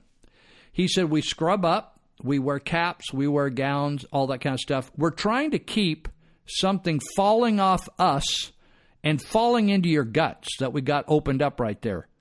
So he says, this is so hilarious. He said, we don't want to spit into your guts, right? Spit. It doesn't say anything about virus, right? So he says, actually, though the medical community is very slow to change, they did a double-blind study on masks, the surgical masks, on whether they really cut down on infection from stuff dropping into the wound, right? And they found that it was better when surgeons didn't wear any mask. They just scrubbed their face and came in. Because, when you're doing surgery, they're talking all the time. Do this, do that, let's do this, adjust that, hand me this, do that, sew them up, dude, right? So they're talking all the time. And so he says when you have a mask on your face and you're talking, it's rubbing on your skin. And if you could see that well, it's actually causing little flakes, tiny little flakes of your skin to fall into the guy's guts. This is so hilarious. We're learning more about medicine than we ever wanted to learn. And he said it's actually worse for surgeons to wear a mask. It's worse for the patient than to not wear one. And all these people I walk into stores all the time. you got to wear, the health officer said you got to wear a damn mask. I said, screw the health officer. I hope she drops dead. She's nuts. And these supervisors and city council follow her like she's a Pied Piper. Instead of standing, you know something, we didn't vote. I didn't vote for my city council person, or I didn't vote for my supervisor to be led around by the health officer. For goodness sakes, they hire the health officer to work for them. She advises them, and they say, it's just like if I've ever had an employee in businesses I've run, I take their input. If I don't think it's the right input for the right situation, I pass. Thank you very much. I'm going to do it this way. If I was supervisor, I would vote right now. I'd take a vote and see if we have 3 votes to just say, we're opening our counties. All businesses go open. If you have a problem with the governor with an ABC license, we don't have any control over that. But we're going to open up. We're going to open up. We can't open up the schools because we're not in charge of the schools, right? They're communists now. But we're going to just open up. That's what I would do. I would set Dr. Lewis aside. If she had a bean up her nose, I'd just give her pink slip and tell her to move back to Elk Grove. That's what I would do. And I would. We don't even need her. We don't need her. What are they doing? Just counting up how many people had. Why don't we count up how many people had syphilis since January, or chlamydia, or gonorrhea, or tuberculosis, or the regular flu? Why don't we promote that? Let's find out how many people killed themselves, how many people overdosed, right? It's way more than the COVID deaths. Way more. But they don't want to talk about that because this is all a big, funky scam. And so now we got the mayor flexing his old muscle, old tough guy over there. Yeah, flexing his muscle. Oh, let's go arrest this guy and kick his ass, right? Send him down there and show him who's boss. I'll tell you, the government was never to be our boss. You get that? The government of the United States was never the boss. We were the boss. That's how this started out. Now you look what happened. Oh, you can't come in here. Why? Well, it's why don't you have a sign outside? Why don't you have chains across the door? Why don't you have guards in front of the door as opposed to inside? If this is really dangerous, right? I've gone into the hospital before where I don't know whether it was Ebola or MERS or some kind of funky deal, and you knew it by walking in. They had yellow curtains up. They had people all triple gown, triple gloved, masks all over the place. They had it all, they were taking care of business. Now at the city council meeting, you wouldn't know Jack Diddley was going on until you walked in there. Hey, if you're going to really get serious about this, Yuba City Council, get your trip together. Get out there and blockade everything. Put up the yellow blockades. Hey, this is dangerous in here. We don't want to infect the city council because, by God, if one of them died, what would we do? Actually, we wouldn't do much. We'd just get somebody else to stick in there. Easily replaceable. They're not that bright. They're not one of them that's not replaceable, right? That's what I've learned about my life. I am totally replaceable. And so when people think, oh, my God, if I dropped dead of a heart attack, what would they do? We wouldn't do nothing. We'd just give you a good burial and pick somebody else and go on right from there, and we wouldn't even miss a beat. How about that? But what happens is these people drink the Kool-Aid. They get in that city council meeting, they get to the board of supervisors, and they think they're smarter and better looking. Oh, yeah, the people say, oh, hi, city councilman. Hi, supervisor. Oh, mayor. Hey, there's a mayor. People, you're so full of crap. So full of crap. Our founding fathers would mock you. Our founding fathers would mock you. Everything about you. You're so full of yourself. Egotistical. Oh, well, did you get my check ready? Can you deduct more out of my money I'm supposed to get? Can you take care of my travel expenses for me? So embarrassing. So completely embarrassing. I want to read you this, see if I can get it in before this next break. This next break is where this guy drops the F-bomb, so if you want to go family, just skip this part. This is called the fence test. I came across it recently again. I've read it before. Which side of the fence are you on? If you've ever wondered which side of the fence you sit on, this is a great test. If a Republican doesn't like guns, he doesn't buy one. If a Democrat doesn't like guns, he wants all guns outlawed. If a Republican is a vegetarian, he doesn't eat meat. If a Democrat is a vegetarian, he wants all meat products banned for everyone. You damn meat Nazis. If a Republican is homosexual, he quietly leads his life the way he wants. If a Democrat is homosexual, he demands legislated respect. If a Republican is down and out, he thinks about how to better his situation. If a Democrat is down and out, he wonders who is going to take care of me. If a Republican doesn't like a talk show host, he switches channels. If a Democrat doesn't like the host, he demands that those they don't like be shut down. If a Republican is a non-believer, he doesn't go to church. If a Democrat non-believer, he wants any mention of God and religion silenced like they did in the schools in 1960s. If a Republican decides he needs health care, he goes about shopping for it or may choose a job that provides it. If a Democrat decides he wants health care, he demands that the rest of us pay for it. If a Republican is unhappy with an election, he grumbles and he goes to work the next day. If a Democrat is unhappy with an election, he burns down Starbucks, throws rocks at cops, and takes 2 weeks off for therapy. All right, third break. We'll be right back.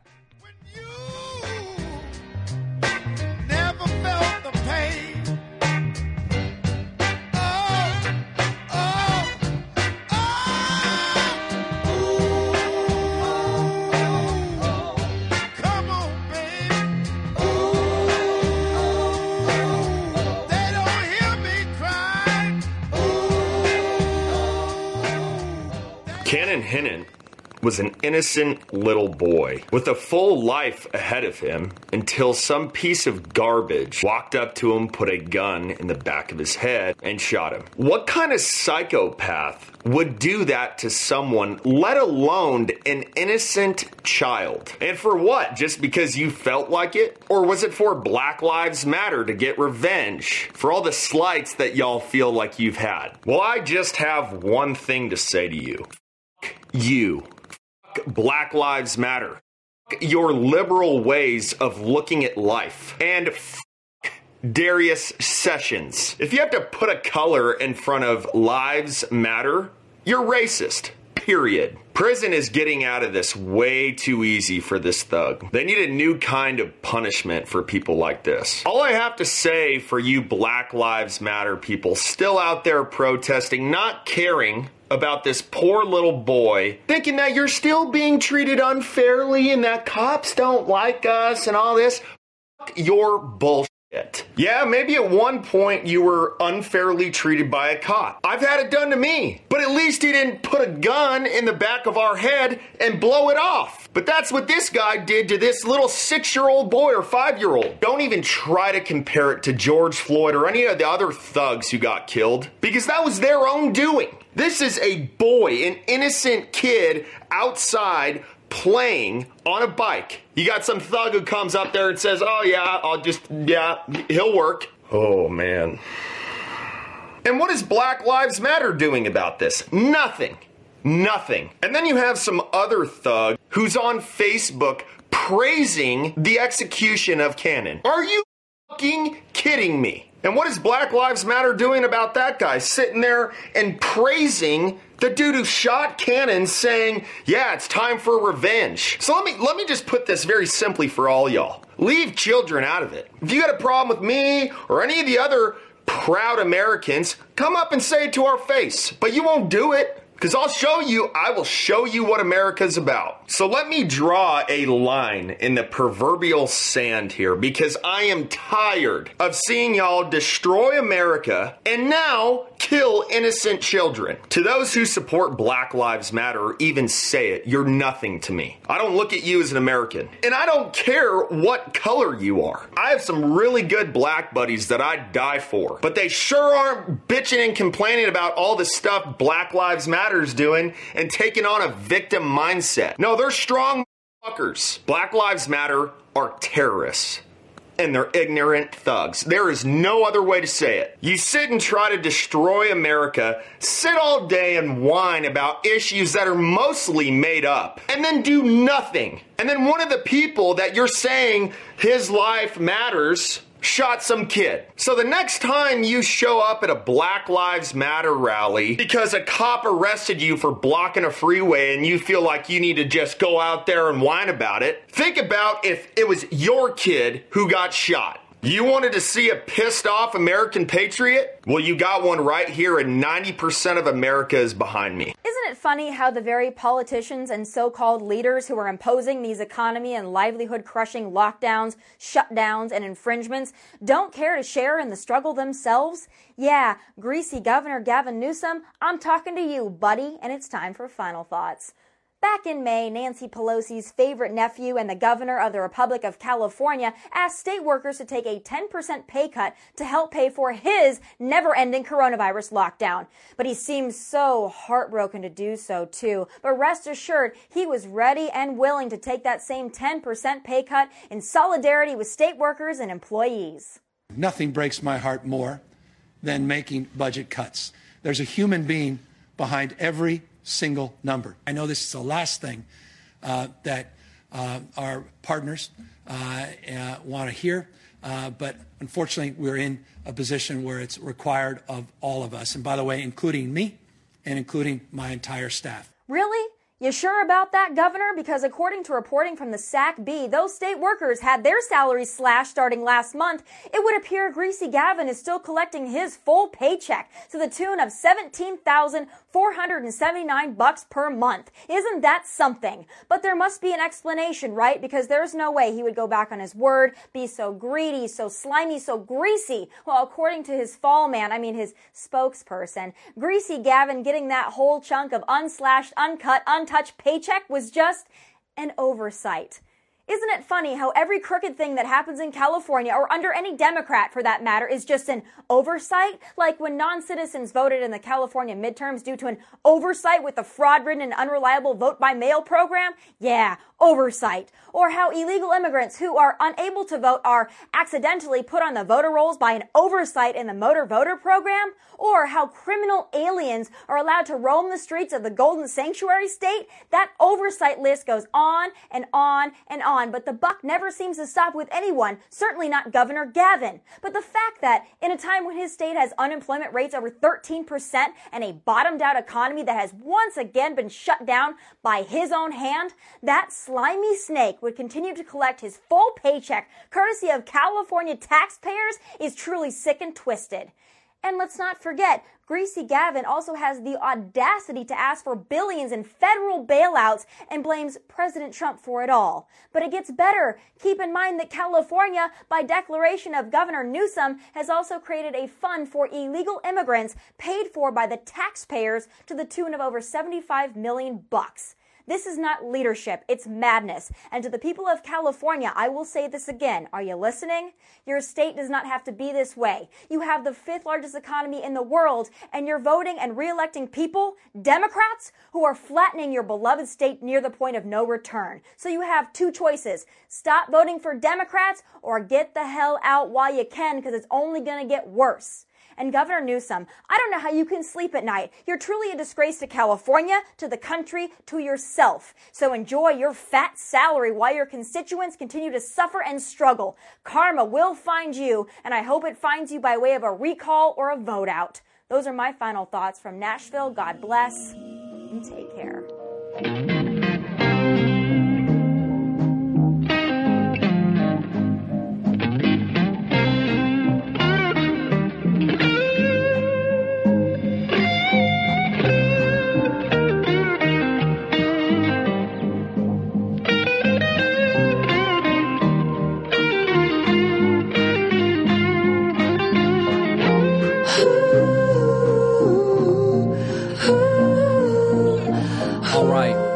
So this just burned me. This thing, there's not one aspect of the pandemic called COVID virus, the Wuhan flu, the Kung flu,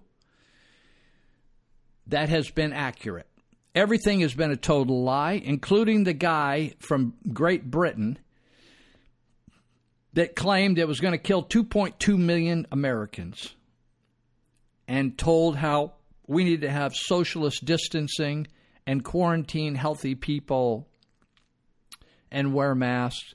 And you know what that guy did? All along, he was screwing his friend's wife. Did you know that? Yeah, he's a scientist over there in England at Imperial College. And he was having an affair with his friend's wife, and so he was breaking all those rules that was going to kill him because sex was so awesome. So she was coming over there, and he was banging her, telling us how we couldn't mix it up with other than our family members.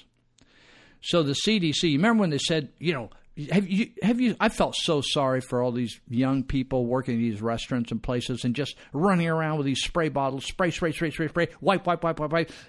People get up, oh my God, there's COVID scurrying, they're going to fall off the table, scrape, scrub, shine, rub. Oh my God, they can't breathe.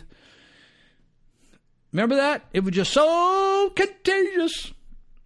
And now the CDC changed on their site. You can go on their site and read all this. These people actually print it for you, but Americans are so stupid that they can't even go read, and they'll listen to this Dr. Lou here blow right through everything and just say, you guys are getting a D. If people would behave themselves, we would be able to open everything up. I'd say open everything up. All we aren't even having like 300 people get sick out of 100,000? That's nothing. Nothing. You kidding me? It's just they just fabricated that rule down in Sacramento, and Dr. Lou's got to follow it to the rule. She's a little Nazi is what she is. So the CDC continually changes its view. Like, remember it said, it's going to be on wood, it'll last this long. On stainless steel, it'll last this long. On plastic, it'll last this long. On cardboard. Remember, people were spraying their Amazon boxes. Are you kidding me? Americans have lost their friggin' minds. The CDC changed its site last Monday. Here's what it says now. If you've been in close contact within 6 feet of a person with a COVID-19 infection and you've been there at least 15 minutes, but don't have any symptoms. Did you get it? You've been around them, but you don't have any symptoms. Or they don't have any symptoms. In other words, they've been tested positive, but they don't have any symptoms. You don't necessarily need a test. People think, I've had people say, hey, where can I get a test? I said, what do you want a test for? What do you want? A little badge on your shirt that says, I went and got a COVID test? It's like, if you get a bad cold, do you run over to the health department and say, I have a cold? What should I do? If you don't have symptoms, you do not necessarily even need a test unless you are a vulnerable individual, like you got one lung, you got half a heart, or your healthcare provider or state or local public health officials recommend you take one. Why do we have to go to public health officials for the common cold? We can't even get people to go over there when they got syphilis. They just keep screwing people and passing it along. Unbelievable. In fact, we got prostitutes in this community that put the doggone condom on backwards, and they realize they got it on backwards, upside down, the wrong side. Then they flip it over, contaminated the condom. And so we asked them, because the gal did it right in our class. We said, how would you put the condom on? Anyway, what if you put it on backwards? She said, we'll just flip it over. Unbelievable. People, it's a wonder people actually can get up in the morning and don't choke themselves brushing their teeth. Those who don't have COVID-19 symptoms and you don't have any symptoms, right? These people got us so freaked out at the beginning that even though you felt wonderful, you're even 150 and you felt like a 15-year-old, you might have it. I think you have COVID. Why? I feel good. Oh, you might have it. Did you go to Walmart? Did you go to school? Did you go to church? Oh, they got it at church, man. There's COVID all over those churches. Not at Walmart, though. People, they got all sorts of crack stuff coming out of the crack of their butt. They can't even get their pants up over their big rear end. Look like a meteor attached onto their backside. And it's all clean over there at Walmart, Home Depot, and Lowe's. It says, those who do not have COVID-19 symptoms and haven't been in close contact with someone with a known infection did not need a test. People have lost their minds. And so now, Gavin Newsom will not be happy. until he has tested every human being in California. But he ain't going to be able to test old Lou, nor vaccinate him. Because they come here, I'm going to just shoot them right on the porch, and they can just pick up all their stuff and bring me over to the sheriff's department. All right, I want to talk about a lady that I saw her picture, and I thought, Jesus help us. Anyway, her name is Danielle Green, and I'm telling you, when I see people like this and read about them, it chokes me up, and it makes me. It centers my knower. So there's a picture of this beautiful woman whose upper arm has about half of it carved out. It's gone. Just a big old funky scar. And right at the elbow, there is an attachment where she has a fake, or a prosthesis, a fake lower arm on the left arm. So she looks like a tall woman, very, in shape, athlete type when you look at her. But this one arm is just like, she's got a sleeveless dress on, and one arm just has a gnarly, like you took an ice cream scoop and just took a big draw all the way down the upper arm bicep. Let me read this to you because this will encourage you with all the stupid stuff going on and city council people, little pissy people. Former Notre Dame basketball player and Army veteran Danielle Green lost her left arm during a rocket-propelled grenade attack in Iraq. After medically retiring from the Army in 2004, she went back to school and is currently serving as a Veterans Affairs counselor. Green, having recently shared, she got an award at the ESPY Awards. I won't even mention the other people that were there. They're embarrassing. They're athletes, and they're just they're not patriots. Anyway, she got an award at the ESPY Awards, and she got the Tillman Award for her exemplary willingness to serve. Remember Tillman? Pat Tillman was I think he was started with the Washington Redskins, and 9/11 happened. He went to join the Army Rangers, I think it was, and then he was killed right away. Anyway, the Tillman Award honors an individual with a strong connection in sports who has served others in a way that echoes the legacy of Pat Tillman, the ex-NFL star killed in Afghanistan in 2004. So anyway, I'm going to read some things that she said after receiving this award, and this will encourage you and help you get centered on what a real American's like. Number one, your present circumstances don't determine where you can go. They merely determine where you're going to start from. As the Military Times reported, Green said she never wanted her past success or her injuries to define her future. Maybe 11 years ago, 10 years ago, it was all challenging, she said of her injuries. I had to try and figure out how to redo everything I had done left-handed. But you have to learn to adapt, learn to adjust to your environment. You have to keep working, said Green. Number two, help others achieve their dreams and you will achieve yours. Officials from the Pat Tillman Foundation and ESPN said Green stood out as an exceptional candidate for the award because of her selfless service, strength in face of adversity, and continued commitment to her country. Number three, no one is coming to save you. Be your own hero and take responsibility for the outcome of your life. Let me just say that again. This is so powerful. No one is coming to save you. Be your own hero and take responsibility for the outcome of your life. She says, there is no self-pity, there is no regret, because once you go down that road, you get stuck, and then I won't be any service to the people who come in looking for help. That is my mission now, so I refuse to accept a role as a victim. I am victorious. I can't be stuck in the past, said Green, when asked if she had any regrets about joining the Army after her injury. When I got hurt, I got angry because I was not ready to die. And I remember saying a prayer.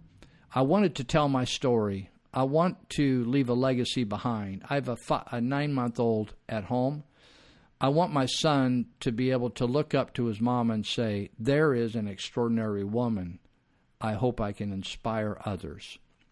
Number 4, people can't buy what you do. They buy why you do it. Let me say that again. People don't buy what you do. They buy why you do it. Currently, I'm the team leader at the Veterans Center located in South Bend, Indiana. Our job is to welcome veterans home and help them with whatever challenges they're facing. Sometimes that's post-traumatic stress disorder, anxiety, depression, problems with substance abuse, said Green when asked if being a wounded veteran was an asset or a challenge on her job. I think my injury is more of an asset than a challenge here because I can connect with them. I think it gives them an opportunity to say, she gets it. She's been there. With the Vietnam veterans that walk in the door, they'll look at me funny because a lot of them didn't serve with any women.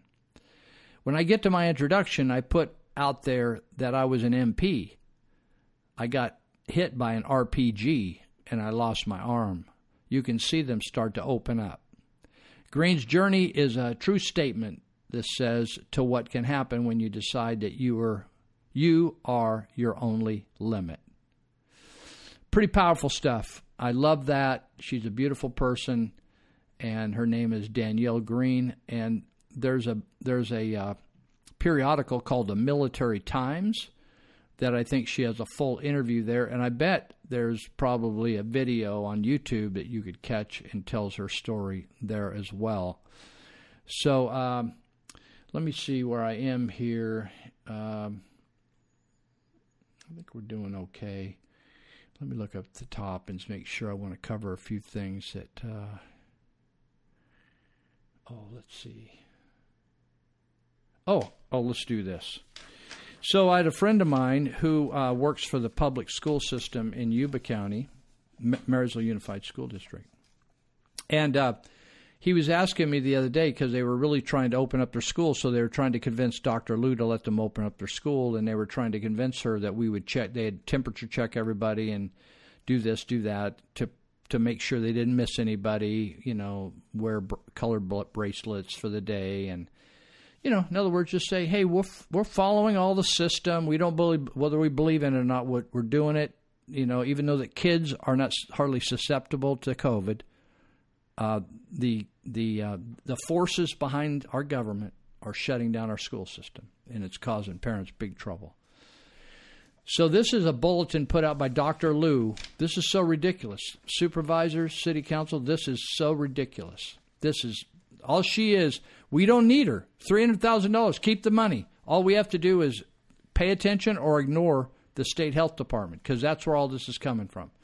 So this is a publication. This is a document sent out to Yuba County and Sutter County schools, August 24th, 2020. It says, I'm not going to read it all. I'm just going to touch on a couple things. It's essentially shutting down all schools completely until, because we have greater than 300 new cases per 100,000 over a 14-day period, right? So, therefore, in bold black letters, no students may be permitted on school campuses with the exceptions as specified below. Now, I want you to just think through this.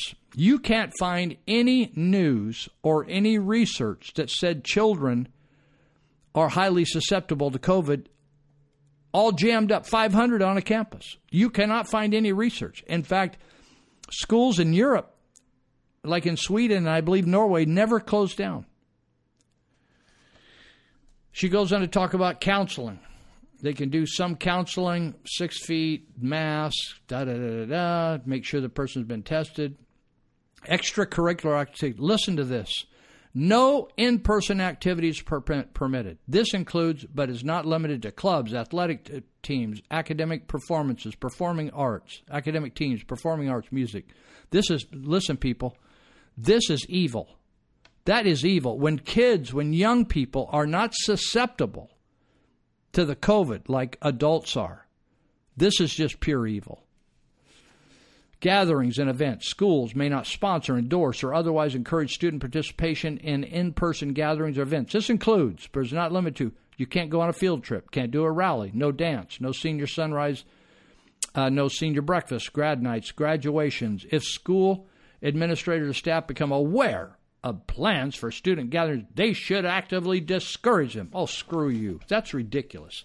Internships. Student in-person internships are not allowed at this time. That is so a bunch of crap.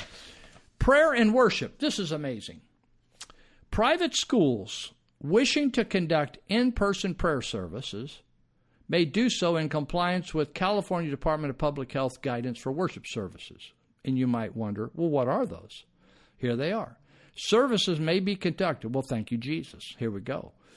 Services may be conducted outdoors only because COVID gets confused when you're outdoors.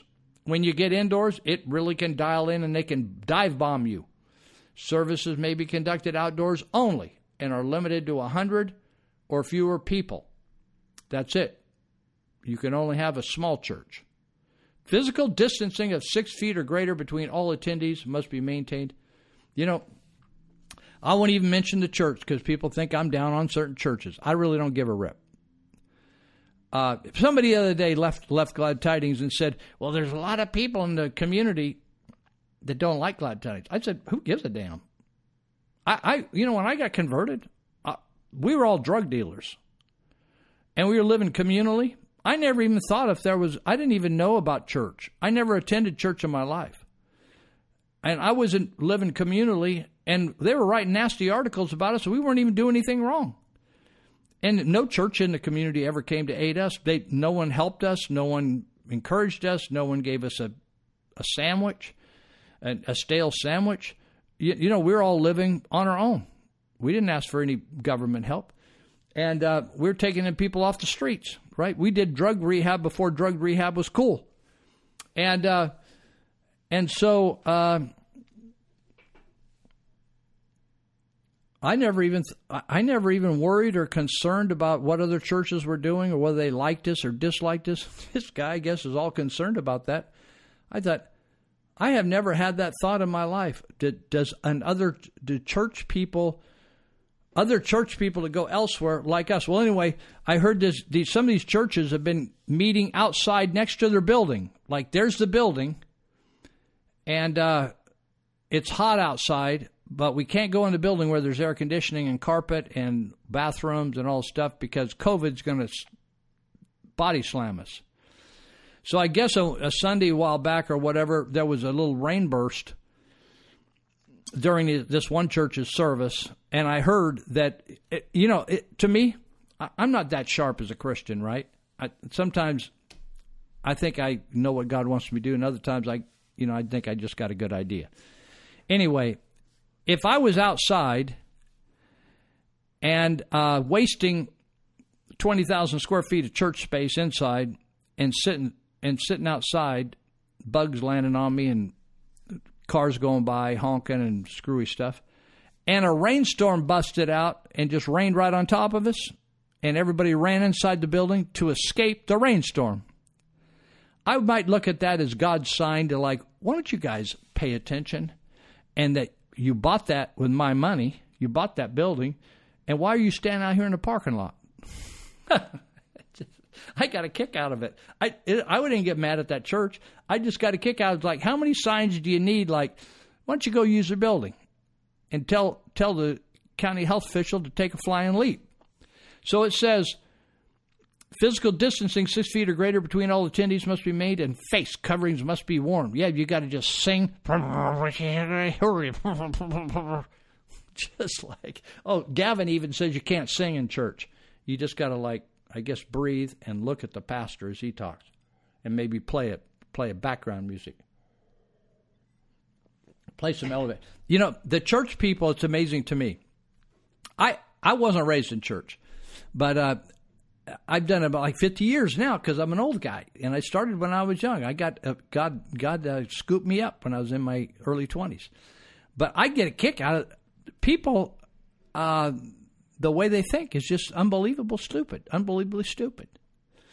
And it reminds me of true sheep. Sheep will just walk over the edge of the cliff. Say, feels good to me. Hallelujah to you. We're going to go over together. We want to hold hooves? Okay. All right, I'm going to take another break, and we got 2 more segments. Okay, hang in there. Wake up, Maggie, I think I got something to say to you. It's late September and I really should be back at school. I know I keep you amused. Stop saying that America is on stolen land. Like, can we just talk for a quick second, please? I'm so tired, and I'm Native American. I'm so tired of hearing people say, America's on stolen land. We don't even belong in America, and all this other crap just because they want to talk bad things about America. Look, my family lost a lot of our family history because of everything that happened, not gonna lie. But to say that Native Americans were peaceful and that we were all just vibing together, no, we were not. We were not. We were literally killing each other and conquering each other. Everywhere in society, you see people conquering people and conquering other people and conquering other people. America's not the only place that did that. Now, I'm not justifying it, but I'm saying that we need to move forward and we need to learn like the rest of the world did, okay? So stop, stop, stop. And if you don't like it here, you can leave. No one's stopping you. To all the Antifa and the BLM that showed up to the Sturgis motorcycle rally yesterday here in South Dakota. How stupid are you? How stupid are you? How was Hell's Angels? How was it?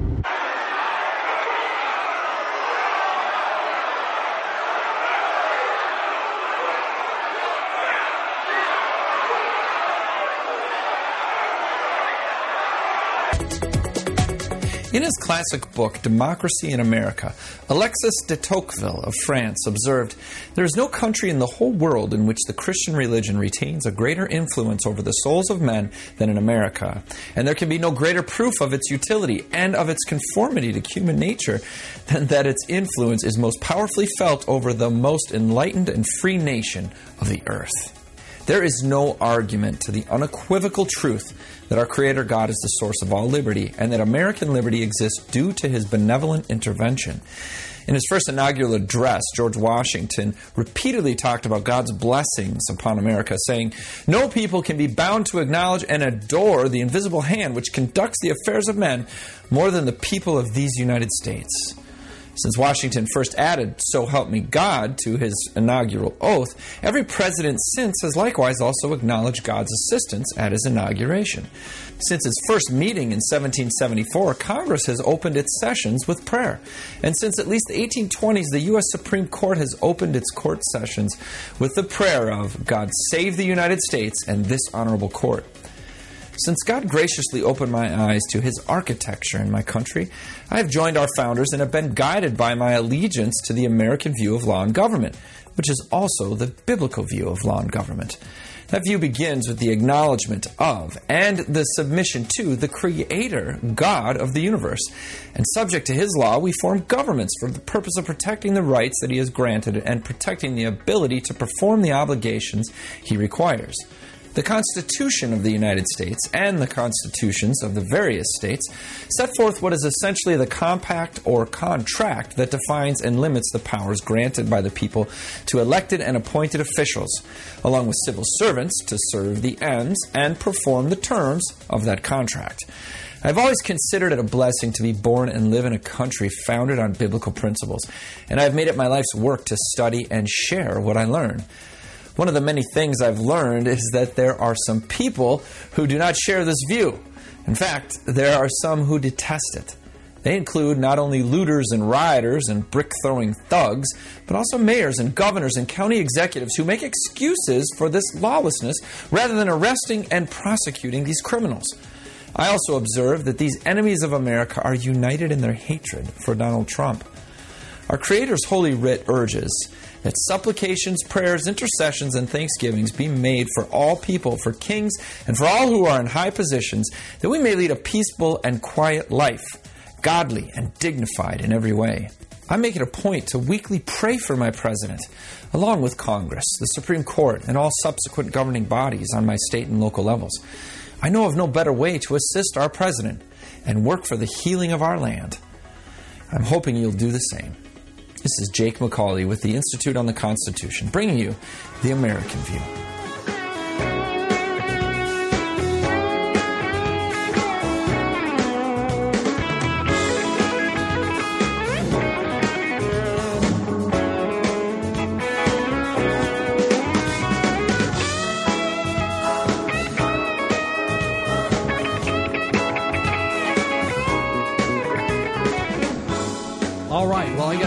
been getting carried away, just running off on rants here. I'm going to mention some of the guys that helped me stay in the loop here. And that is Elite Universal Security, and Monty is always standing up for the right thing. He's an Air Force veteran, and he started this business when he got out of the Air Force. And he does a great job with Elite Universal Security. He's got guys in my neighborhood over here because I'm right on the edge of the commercial district, so I see his guys and gals working over here. So he's got jobs. If you want to go to work, he'll make a security officer of you. You see these security officers all over town. You see them at the courthouse and in the government buildings and at the hospital, and there's a lot of good jobs there, and a lot of them lead into pure just full-blown law enforcement. People say, I kind of like this security thing. I think I'll be a CHP officer or a sheriff's deputy or something. So check Monty out. You can go on his websites. He's got a couple websites that are good websites that they actually have some schooling on the websites that you can tap into. API-academy.com. API-academy.com kind of dials in the schooling into things, and then Elite Universal Security dials in the jobs. And he's got jobs. If you're listening to me from farther up north towards Oregon, or even down south below Sacramento, they're working in those areas, and they could use some people. And you don't have to pack a gun if you want to do the non-gun guard thing. You're good. If you want to pack a gun, learn how to do that. You can do that too. And people that need some security, if your business is being broken into or tagged or messed with, or people trying to camp in there or farming, there's so many thefts of farm equipment right now. And we're in a farming area. If you're not familiar with Northern California, where we're sitting, I'm sitting here in Marysville tonight. Big farming area, lots of money in farm equipment, lots of money in farm pumps, and tweakers steal the wiring off it and recycle it. Just rude stuff, just stupid stuff, rude and stupid. The other people I want to mention is Dave Greenitz Construction, and Dave just showed this incredible kitchen remodel, and just really, I like to see things when they're improved, and it just brought up to date and fresh, and new colors and new textures and kitchens and baths, and so Dave is the master, I forget, he said on his website or Facebook site, that's Dave Greenitz Construction Facebook, Green with ETZ on the end, Greenitz Construction. It's Facebook. I think he was saying that they were starting new jobs in, I don't know, it was November or February, new jobs. They were booked all the way up to there. But my feeling is if you're going to really do a big kitchen remodel or a bathroom remodel, you want it really, 3 months goes by quick if you're waiting for the best. So I'd wait for the best if I were you, if you're going to spend that kind of money. Because if you do it wrong, then you got problems. Or it doesn't work, it just doesn't work out, or just you didn't get exactly what you wanted. Things don't work. It doesn't look right. Bummer. So also his website's greenitzconstruction.com. So either way, you can communicate by those platforms to Dave. Send him an email or text or something. But if you want to go old school and you're just an old boomer and you like to you're used to talking to people on the phone, just dial him up. And if he doesn't answer immediately, he'll call you right back. That's different today. Most people just blow you off, right? He doesn't, even though he's really busy. So 530-682-9602, 682-9602. So then the plumbing doctor, it's Ted Holmes, and Ted's helped me a lot. I came home one night, I saw something shining in kind of my driveway. I have grass up the strip of grass between my concrete drive lanes, and I could see water standing. I thought, where'd that water come from? And I thought, bummer, man, that's where my inlet, the line comes in right there.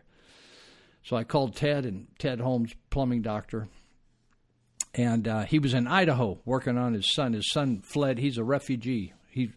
He's fled California, and so he was over there, and he gave me a little counsel, and I talked to Cal Water guy, and Anthony Meyer came by. Everybody knows Anthony. He's been around this area for a while. He's a really sharp guy, good guy. His dad, Randy Meyer, and Uncle Mike Meyer, and his grandpa. They're all solid Meyer family over the years here, and so I don't know. It was just a weird thing that happened between Ted and Anthony. They just didn't cost me a nickel, and they just solved my problem. Unbelievable. So it's a plumbing doctor. It's 530-671-9111 if you ever get in a jam and you need some plumbing. So what these guys do is they kick a little cash my way and help me out, and that helps me stay on the internet. I was going to say I'm used to saying on the air, but it's not really the air. You know that. You know all that. So did you see that? I was talking to somebody. In fact, I was talking to a candidate for supervisor over in Sutter County today, and I was talking to him about the book. But I didn't refer to the book, but I was referring to some of the principles in the book, The 5,000-Year Leap. And I was telling him how the Founding Fathers were very concerned about people that would serve and then want to pay themselves because they just didn't think they'd be serving for the right reasons. And then they also were very concerned about people that were dishonest and that wanted to serve because they were going to get something out of it, like, look at me, I'm Mr. Big Shot, or they get some inside track. And like today, so you see a lot of people going on boards to get business or to make decisions to like a good example is Harry Reid, who is the head of the Senate, right? For years. He's a Mormon guy. Harry Reid, he's from Nevada, right? So he's one of the senators from Nevada. Now he's retired, thank God. But Harry Reid constantly was passing bills to fund different types of superstructure or infrastructure in Nevada to benefit his land holdings. So he'd put a freeway coming right through his land. So it would cause the land to go up in value. And Harry Reid was the one who got the Bundys in trouble, the Cliven Bundy family, who had thousands of acres for over 150 years. Their great-grandpa was over there. And then they came in there and they decided that Obama and Harry Reid wanted to start selling off Bureau of Land Management or federal lands, federal managed lands or state lands, sell it to the Chinese, and they were all going to make money on it. And so they were progressively, they were running ranchers off their land, and they were doing that by not giving them permits to be on the land anymore. These ranchers were asked to ranch these lands and to develop them hundreds of years ago, right? And use them and benefit the state, inhabit the states. And they did that. And many Mormons did that. And so the Bundy family was a Mormon family. And they decided they wanted their property. So the way it was portrayed in the media was that the Bundys were cheapskates, they were criminals, and they wouldn't get a permit, and they were illegally grazing their land. Everything that was said in the media was exactly the opposite of the facts. And the facts finally, even though the Bundys spent 2 years not just in jail, but in solitary confinement, no bail, fighting their case, and they won both cases, one in Oregon and one in Nevada. But what you have is Harry Reid is a crook, but they're a dime a dozen in Congress, in city councils, in supervisors, in state legislature. They're in there for the wrong reason.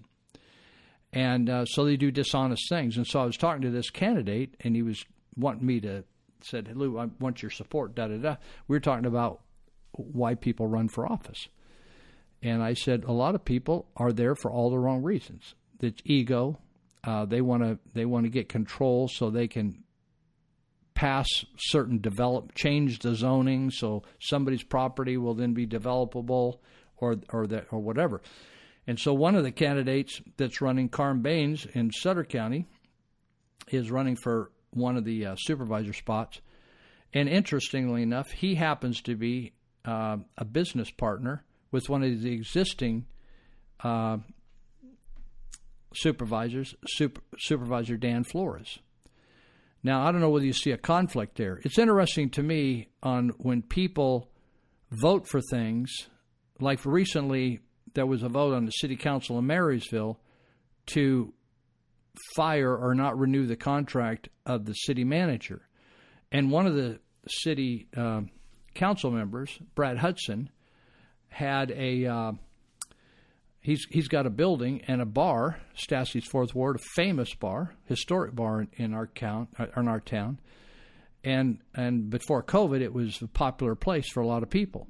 And so he wanted to use the upstairs, which had never been used, but for some reason, and I don't know all the rules because I'm not a contractor, the ADA, the American Disability Act, forbid him to use it without doing a lot of changes, like maybe putting in an elevator or something. Anyway, he fell out of favor, or they got into a scrap, or Brad Hudson couldn't get the city to do what he wanted. So he got angry at the city manager and then voted to fire her. Well, my feeling is that's fine. If you have a major disagreement with somebody, you can be angry at the city manager, you can be angry at the building department. But to then vote as one of 5 people to fire somebody when you have a conflict, when you're in business doing a business, that's a conflict of interest. But people do that today all the time. People violate the Brown Act, which is an act where you're not supposed to discuss things, where a majority of the board is not supposed to discuss issues outside of the meeting. In other words, they're not supposed to make the decision outside, then come in and just declare it inside. People do it all the time. The reason they do it is there's no enforcement qualities to that act, the Brown Act, which happened all the way back to the 1950s, I think. Well, I wanted to talk about this, about integrity. And so somebody that worked for Goodyear Tires. Goodyear Tires is one of the famous old school, old industry, old names in tires in the United States. In fact, I think about 20 to 25% of all new cars coming off the assembly line has Goodyear tires. Well, recently, you know how all these you not only go and build cars, build tires, build anything anymore without having all these human resources trainings, and you've got to, so you're not sexually violating anybody or making sexist comments or racist comments or, you invading somebody's workspace, all this baloney. I'm so glad I never worked for a big business. Anyway, so they were having one of these employee trainings, sensitivity trainings, and one of the employees was shocked and ended up taking a snapshot of the overhead, and they were telling what there was going to be zero tolerance of. And so they said they were talking about clothing that you could wear while you're working for Goodyear. And so acceptable was you could wear clothing with a Black Lives Matter logo or a lesbian, gay, transgender pride logo or those names. But you could not have anything that was conservative or pro-Trump. Let's see. Let me get back up to I wanted to look at the act. Anyway, the guy took a photo. So it went all over the internet, the photo. And the guy says, this is what Goodyear is anti-police. So it says here, the morning after the leaked audio from a training session at the Topeka Goodyear plant. Now, this people don't sneak into plants and do trainings. This had to be good housekeeping stamp approval from Goodyear. So at the Topeka plant, they have a zero tolerance policy. They ban Blue Lives Matter apparel, not Black Lives Matter, Blue Lives, cop lives, right? They ban it. You cannot wear a cop shirt at the Topeka plant. So when this got out, that any kind of Blue Lives or conservative or MAGA, Goodyear just lied about it. So Goodyear changed its tune and announced employees would wear pro-police clothing in its facilities. In other words, that was kind of the bottom line. But what they did is they said they didn't even know who did that presentation. It wasn't a corporate presentation. Actually, I will never buy a Goodyear product again. Instead of accepting and admitting, like there used to be a Korean pastor, had one of the biggest churches, had millions in his congregation in Korea. I can't remember his last name. He used to say, admit it and quit it. Admit it and quit it. Instead of admitting it and quitting it, they just BS'd everybody. So the Police Tribune reached out to Goodyear on Thursday for comment on the leaked audio of the training and received a letter to customers from Goodyear. This is so disingenuous. These people are just big liars. Why do you want to put tires on your car that the people are dishonest?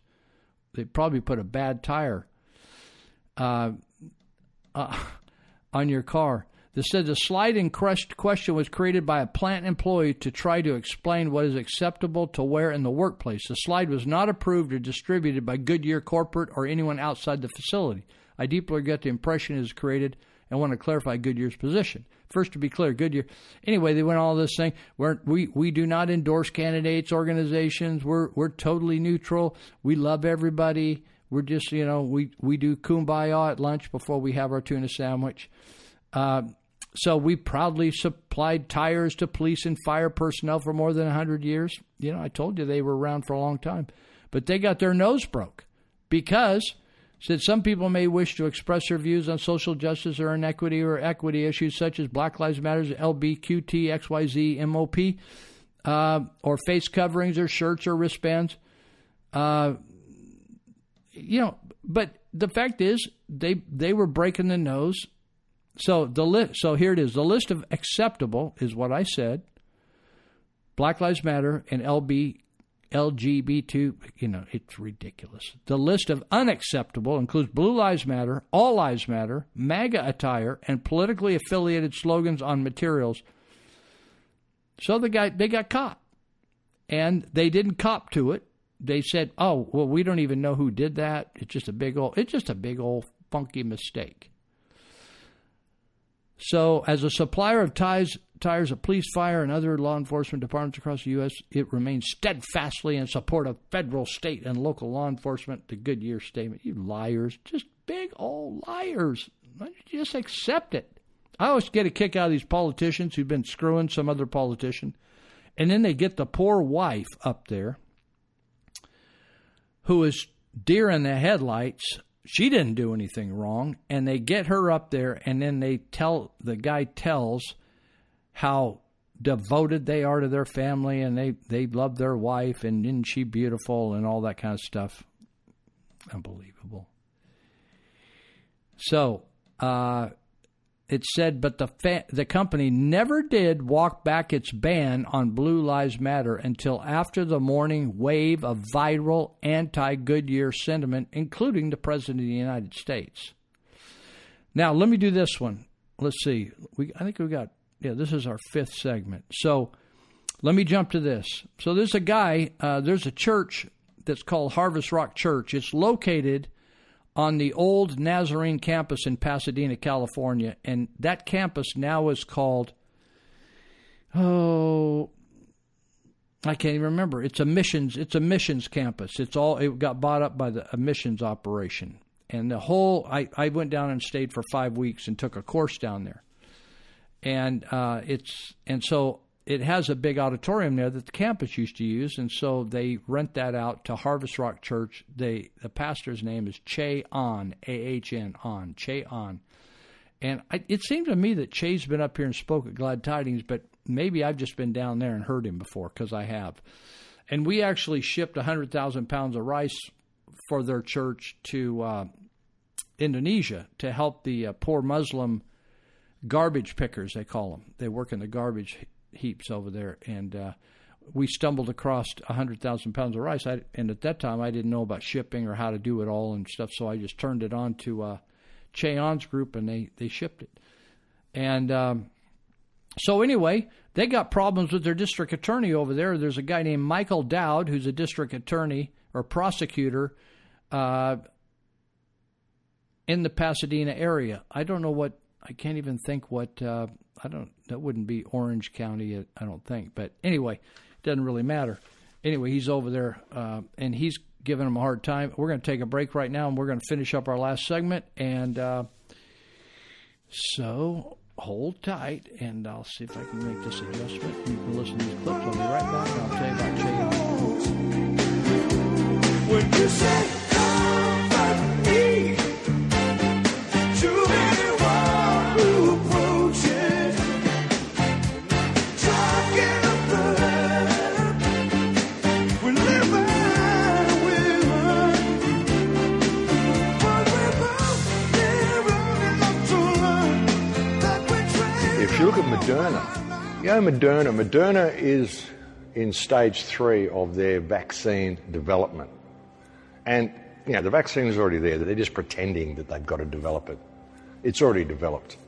Moderna, when Moderna was formed, the first CEO of Moderna was a young Cornell graduate by the name of Anthony Fauci. Interesting. He was the first CEO of Moderna when he graduated from Cornell. When he was at Cornell, his roommate was one Bill Gates. Interesting. Bill Gates and Anthony Fauci were roommates at Cornell. Fauci was the first CEO of Moderna. The company Moderna, there was a company in World War II that was heavily involved with what happened in World War II. And I don't buy into the official story of World War II, but there were certain experiments that were being done, and there was a company that was heavily involved by the name of IG Farben.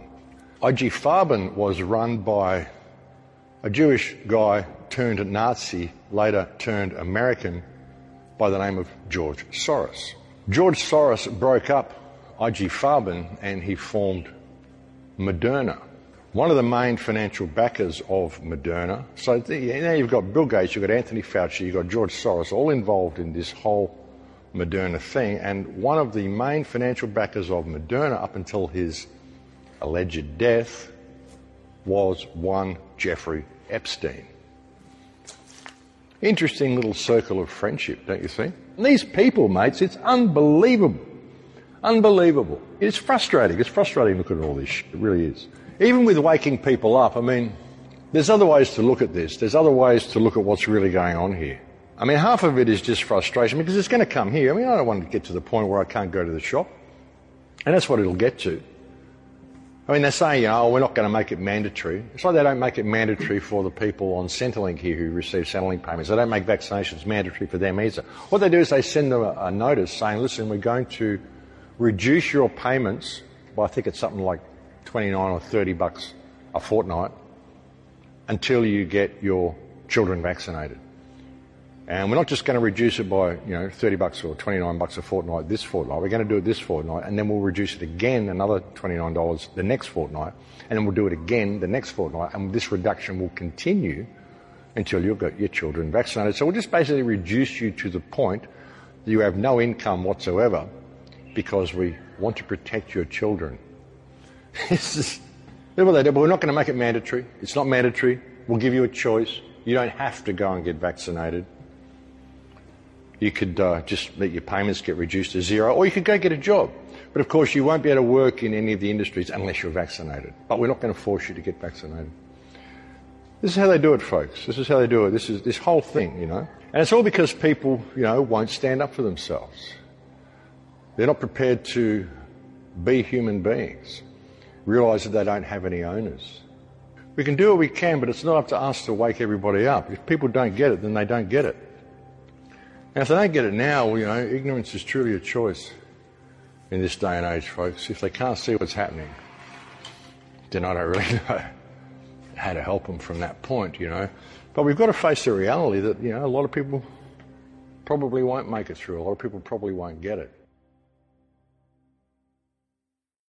Why is a billionaire from New York who came down from an escalator, who was three times married and twice divorced, the most pro-life president in American history? Why is it that it took a billionaire from New York who was formerly a Planned Parenthood donating Democrat to put Gorsuch and Kavanaugh and 200 circuit court judges on the Supreme Court? Why is it that a guy that never served before in American politics was able to renegotiate NAFTA, get us out of the WTO, tell the WHO to go pound sand, tell the UN to go pound sand, renegotiate NATO altogether, get us out of the JCPOA, make sure those billions of dollars we sent Iran are not going there anymore, move the embassy to Jerusalem, recognize the Golan Heights, deregulate the American economy, make us energy independent, finally build the wall. Why is it that guy did it? It's because every single other person that preceded him besides President Reagan was part of the problem. They were part of the very same community of people that were Ivy League educated, said one thing and did another, were part of the ruling class that protected the agency, protected the Bureau, protected the DOJ. And as long as you said the right things and kept the deficits going, raised the taxes, deteriorated the industrial base, boosted Wall Street profits, kept the borders wide open so that we could have foreign nationals domiciling in our country that do not share our values, eventually get benefits, their kids can vote against our own values, then things will be just fine. Why is it that this guy is different? It's because unlike any other president, he could have been in the ruling class. He said no thanks.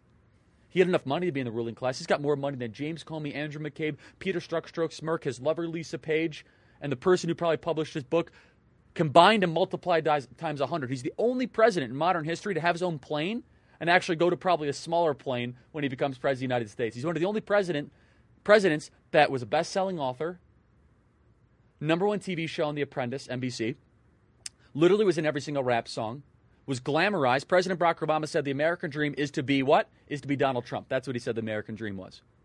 Why is it that this guy's all of a sudden the populist hero? He's supposed to be part of the ruling class. It's because he's a defector from it. It's because he was in the dinners, he was in the cocktail parties, he heard the language, he heard the contempt that the ruling class, the Wall Street financiers, the Washington, D.C. lobbyists, and the Silicon Valley elites that he had to be around. He knew the contempt that they had for the plumber, electrician, the carpenter, the bricklayer, and the person building the very same building that he was financing.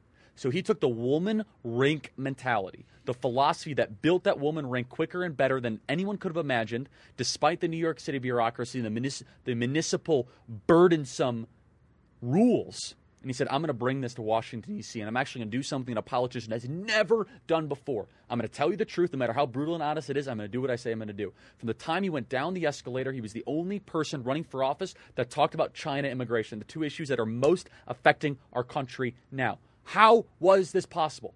Because he listened to the very people the ruling class hated. He would walk a job site, and he would ask them, What's on your mind? He says, man, I'm really worried that we're getting taken over by China. I'm really worried that we're getting too many people in this country. I'm worried I can't pay for health care. He internalized it. That's what a populist is. It's someone who listens to the people. So what makes President Trump different?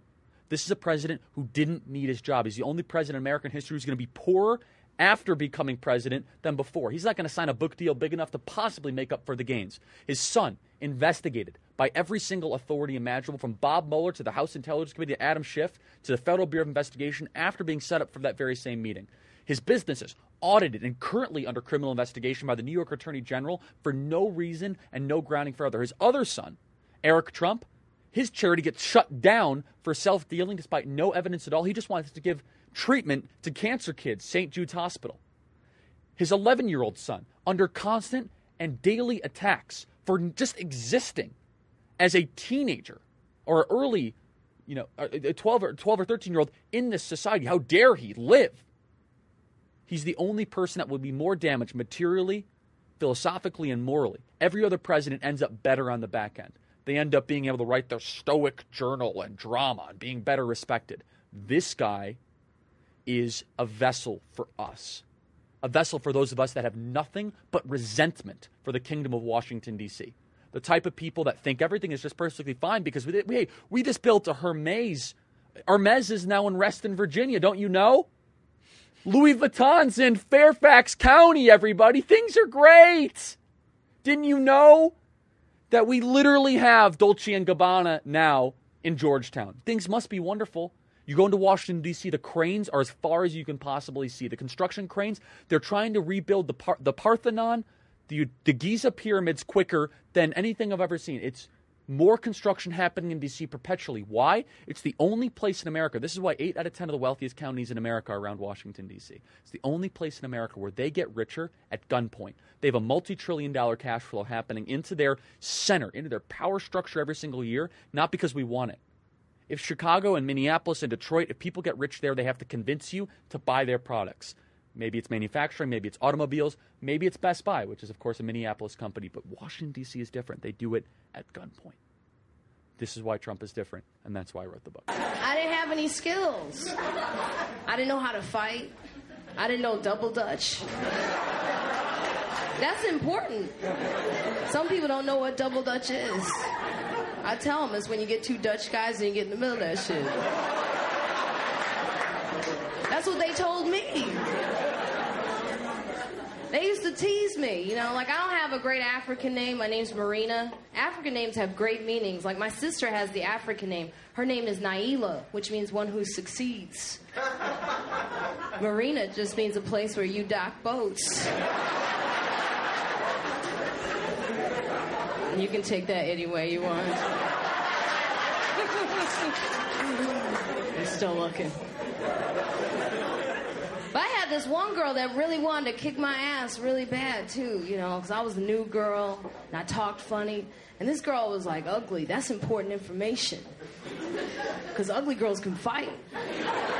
She was coming at me all ugly and stuff. She didn't care about getting fucked up, because all this was already all fucked up. She was coming at me. She was like, who the hell are you? I was like, Marina. She's like, what's that supposed to mean? A place where you dock boats. Man, she knocked me the fuck out. I remember coming to in the principal's office. The principal was surprisingly white. And I remember, you know, I'm bilingual. I'm going to use my white voice. She was like, Marina, you never get into any trouble. What happened? And I was like, I don't really know what happened. I mean, that Negro hit me. And she got suspended. I didn't. Let me say, sin, babe, since we've been together. Oh, loving you forever is what I need. All right. So Cheon has been threatened by Michael Dowd, and he says because they've been having indoor worship service just like we have up here at Church of Glad Tidings. They're in Pasadena, and the recent China virus orders are that no churches can meet inside. So Michael Dowd's saying we're going to prosecute you. And says your compliance, he wrote him a letter, said your compliance with these orders is not discretionary, it is mandatory. Each day in violation is a separate violation and carries with it potential punishment of up to 1 year in jail and fine for each violation. The city then threatened to arrest the entire congregation. Wouldn't that be fun? One time a couple hundred of us went up and blocked the abortion clinic that Planned Parenthood has in Chico. Not everybody was from Glad Tidings, but a bunch of us were, maybe 50. And we all got arrested, and they didn't use handcuffs because they didn't have enough, so they used those zip ties, and they threw us on city buses and hauled us over and booked us and put us in jail cells. So that'd be something to take down the whole congregation, right? So any violations in the future, Dowd says, will subject your church, the owners of the church, the administrators, operators, staff, and parishioners to the above-mentioned criminal penalties as well as potential closure of your church. Well, Mr. Dowd, he must have a lot of time on his hands down there since they're letting all the people out of prison. So Matt Staver, who's the founder of Liberty Counsel, I don't know whether they started down in Texas or not. They're not up here. They didn't start up here in California. But Matt Staver, founder of Liberty Counsel, is representing Harvest Rock Church. He said he was stunned by the threat of prison. Criminal activity, said Staver, he was talking on the radio, said, let that sink in. You can face up to 1 year in prison, and if you do it again and don't stop, another year in prison. That is stunning. That is happening in the United States of America, or as George Washington would say, United America.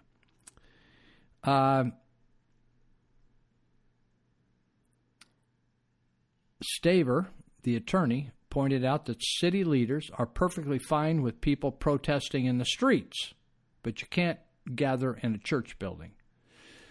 The same prosecutor turned a blind eye to the thousands of protests that have paraded the streets and caused damage in the city of Pasadena. So I guess they had some trouble down there. He said the crackdown on Christian worship in California is similar to what happened in the Marxist countries. This is what Matt Staver, the attorney, said. Similar to what happened in Marxist countries where government leaders shut down and padlocked the churches and then jailed Christians. And I have met some of those people in China that were jailed. Alan Yuan, you can look him up on the internet. Alan, A-L-A-N, Y-U-A-N. I met with him and his wife. I think he was in his late 80s, maybe early 90s when I was there. We smuggled Bibles into Beijing. And he was living in kind of a one-room house under house arrest. They had a guard just down the block, 15, 20 paces from where we were. And Alan Yuan, who had done 25 years of hard labor when the communists took over. And finally they released him, but they kept him under house arrest. And so I've met a number of people that have been, in fact, I've met others in Vietnam that have been arrested. And so it says this attorney relates it to Marxist countries, which I've spent time in. Che Ahn plans to stand behind the pulpit on Sunday, and the church members will be seated in the pews. He said Staver said Ahn has counted the cost way before this happened.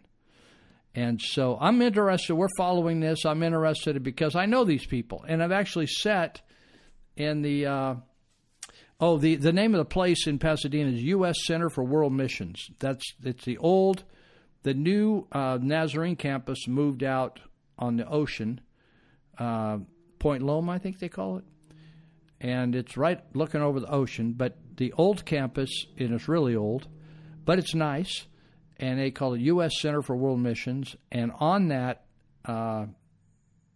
campus is a nice big theater type facility, and that's where Che Ahn has conducted their church for many, many, many years. So they do good. Let's see.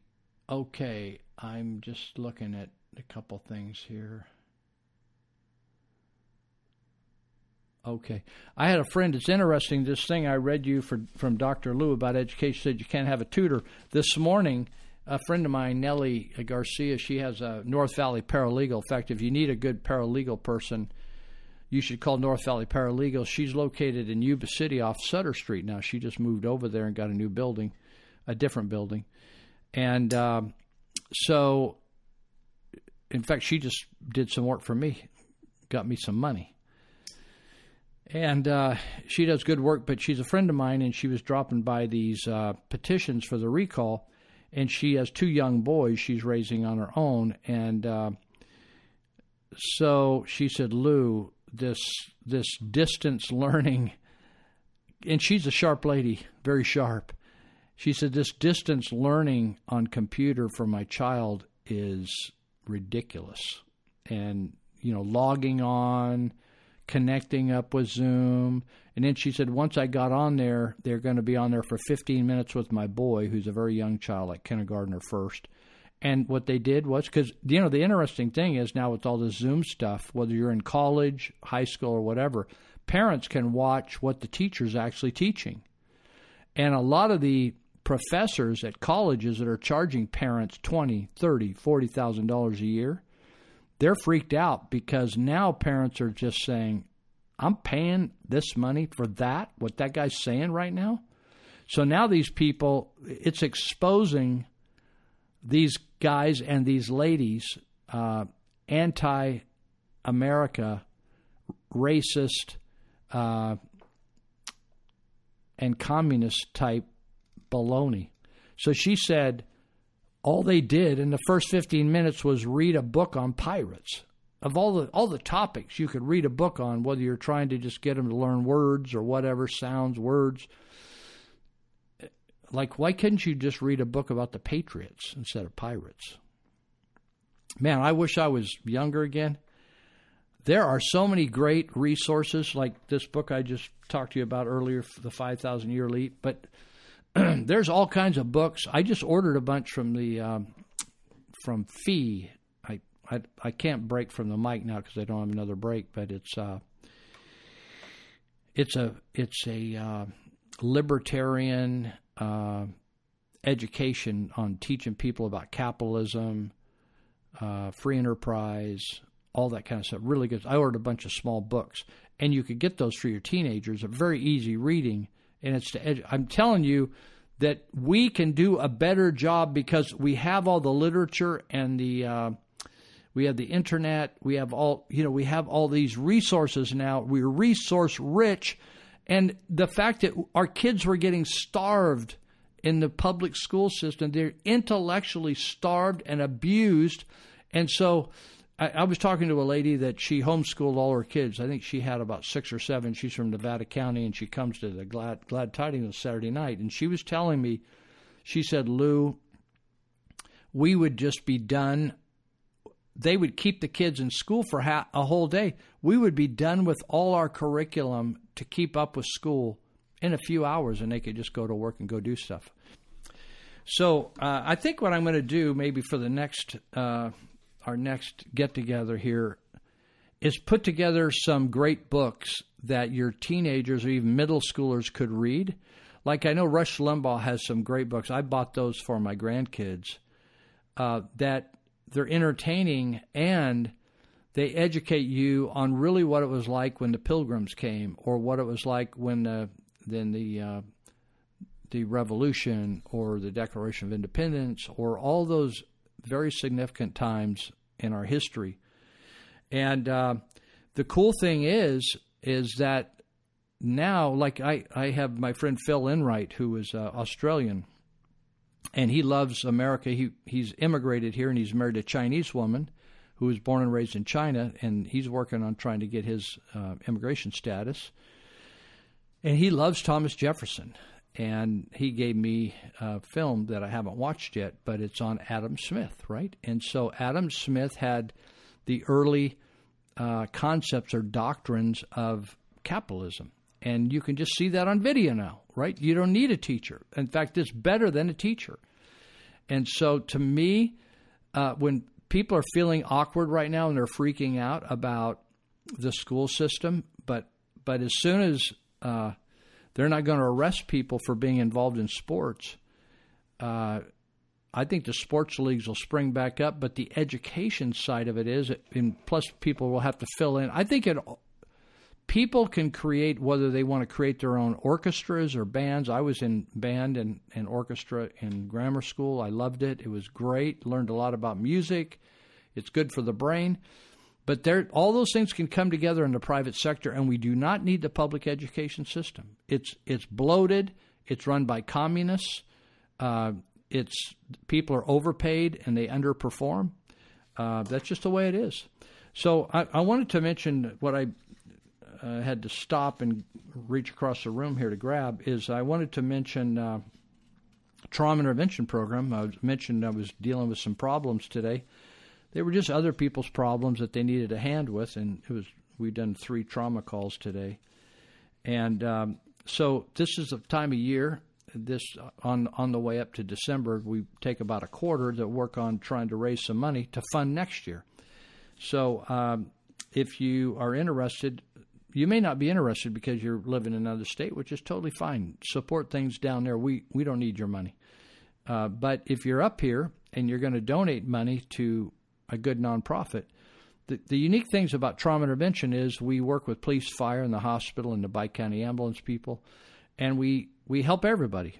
If you're into children or you're into old people or you're into middle-aged people or you're into these flavors or that flavors, we help everybody. We don't ever ask who got hurt, who got killed.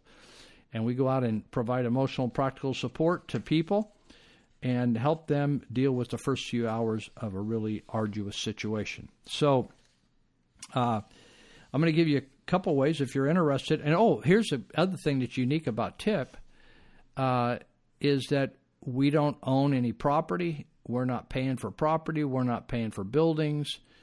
We all operate out of our homes, and so we do have computers, and we have technology, and we have insurance and stuff like that for liability insurance. We have technology to communicate with a 911 system. So we have expenses. But we don't have any brick and mortar stuff, right? And we don't have any salaries right now, right? Because I'm running it and I don't need a salary. So all the money goes to our clients. that really need some help. And it goes to train emergency responders and train citizens to be involved in TIP. So you can get involved if you want to help us. If you don't, totally cool. Don't worry about it. But you could, one way is just do old school and send us a check to TIP at P.O. Box 645, Marysville, 95901. That's California. P.O. Box 645, Marysville. And it's just TIP, Trauma Intervention Program, but just initials will do, TIP. Or if you don't do checks anymore and you just do electronic, you can go to GoFundMe.com/TIP2021. GoFundMe.com/TIP2021. Or you can go to our website and just go to the donation, just click on that donation button. Our website is yubasuttertip.org, yubasuttertip.org, and just click on the donation button, and you can pay with PayPal or any kind of mechanism you want if you're done doing paper donations. So also, if you don't want to do money but you want to give us something, like back in the years gone by when we used to do food fundraisers like Tri-Tip fundraisers and stuff, which we can't do right now. And they're not profitable anymore for us anyway. But back in the day, people would donate, say, a use of a cabin for a weekend at some area, and we'd be able to auction that off. So we can auction stuff off online. And so that works. We had Portland, Oregon TIP got a used Harley given to them, and they auctioned that off. So stuff, we could use stuff as well.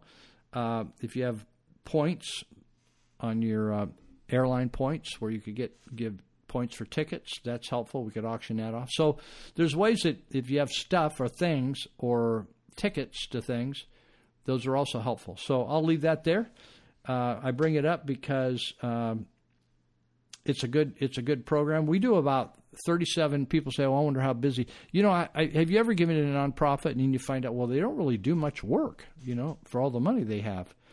So I'm not putting down other people. I'm just saying that happens because I give money away all the time, and I feel good about it, right? I want to support things that I feel good about. So in this program, we invest about, I'm looking at the number here, 40,000 hours of service a year in the Yuba Sutter area. And if you look at the amount of money, value, the federal government puts a value on a volunteer hour. If you look at that, multiply it out, we give basically $1 million program for free to the emergency response system here in Yuba Sutter area.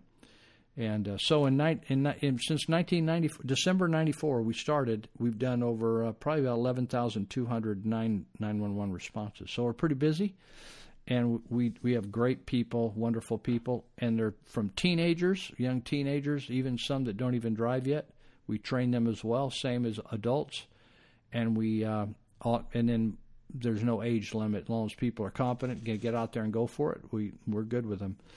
So if you ever are interested in being involved in TIP, you can just go on our website, yubasuttertip.org, and go to want to volunteer, and you could send me a memo off that website, and I'll give you a shout out from my email, and then we'll have a talk. So anyway, we'll leave that with you. Okay, so I didn't get to the Gavin Newsom thing, like I said, about the recall. Rich, actually, let me get down here, and you could go on the internet and find this article probably and just read it yourself. It will, let's see, where is it? Yeah, I'm close. We got a couple minutes to go here. We're good. Okay. It's all about, it says, why a Newsom recall could succeed. Why a Newsom recall could succeed. It's by, I call it Richard Ring. His actual first name is Edward Ring, R-I-N-G, Edward, E-D-W-A-R-D. I don't know whether he writes for Cal Matters or one of these Cal somethings. But if you do that, why a Newsom recall could succeed, Edward Ring, anything Edward Ring writes is good. He's very thorough, very detailed, and he's a good writer. So he wrote this on, actually wrote it in June 28 of this year. So he kind of details out Gavin Newsom's performance or lack of performance in 5 different areas, and really exposes his incompetence. And he just isn't performing well. Whether you look at homelessness or public education or water issues or housing issues. Did you know? I don't know if you were out in California, man. I think we have special mosquitoes this year. They're faster. I'm losing my swat. I can't swat fast enough, but they are biting me, and I can't catch them. They're just fast. They're not those old slow mosquitoes we used to have. Maybe they're on meth. Maybe these are meth mosquitoes. You know, what were those bumblebees? These bees were supposed to come up here and kill everybody. Killer bees or something like that. Maybe these are like meth mosquitoes. So anyway, that's it for today. And if you want to, why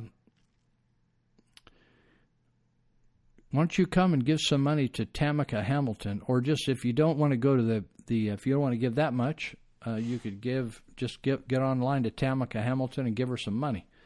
And also this gal back in Baltimore, Kim Klacik, I think it's Klacik, Klacik. That gal is amazing. In fact, you'll hear her. You heard her at the start of the show today, do the little rant there. And really, we got some amazing. I'm impressed by the women I've been seeing that are running for office around the United States. Very impressive. Korean women, black women, white women, just like getting it on. Come on. All right, so do something good this week. You never know who you're going to meet. You're liable to somebody walk up to you on the street. It could be God sending somebody to you to do something with them. So pay attention. And if you're a God-fearing person, you might get involved in a miracle. So okay, this is we'll catch you. The next show's going to be in September. So God willing, I'll be back, and hang in there. Okay, God bless you. We're so glad to see so many of you lovely people here tonight. We would especially like to welcome all the representatives of Illinois' law enforcement community who have chosen to join us here in the Palace Hotel Ballroom at this time.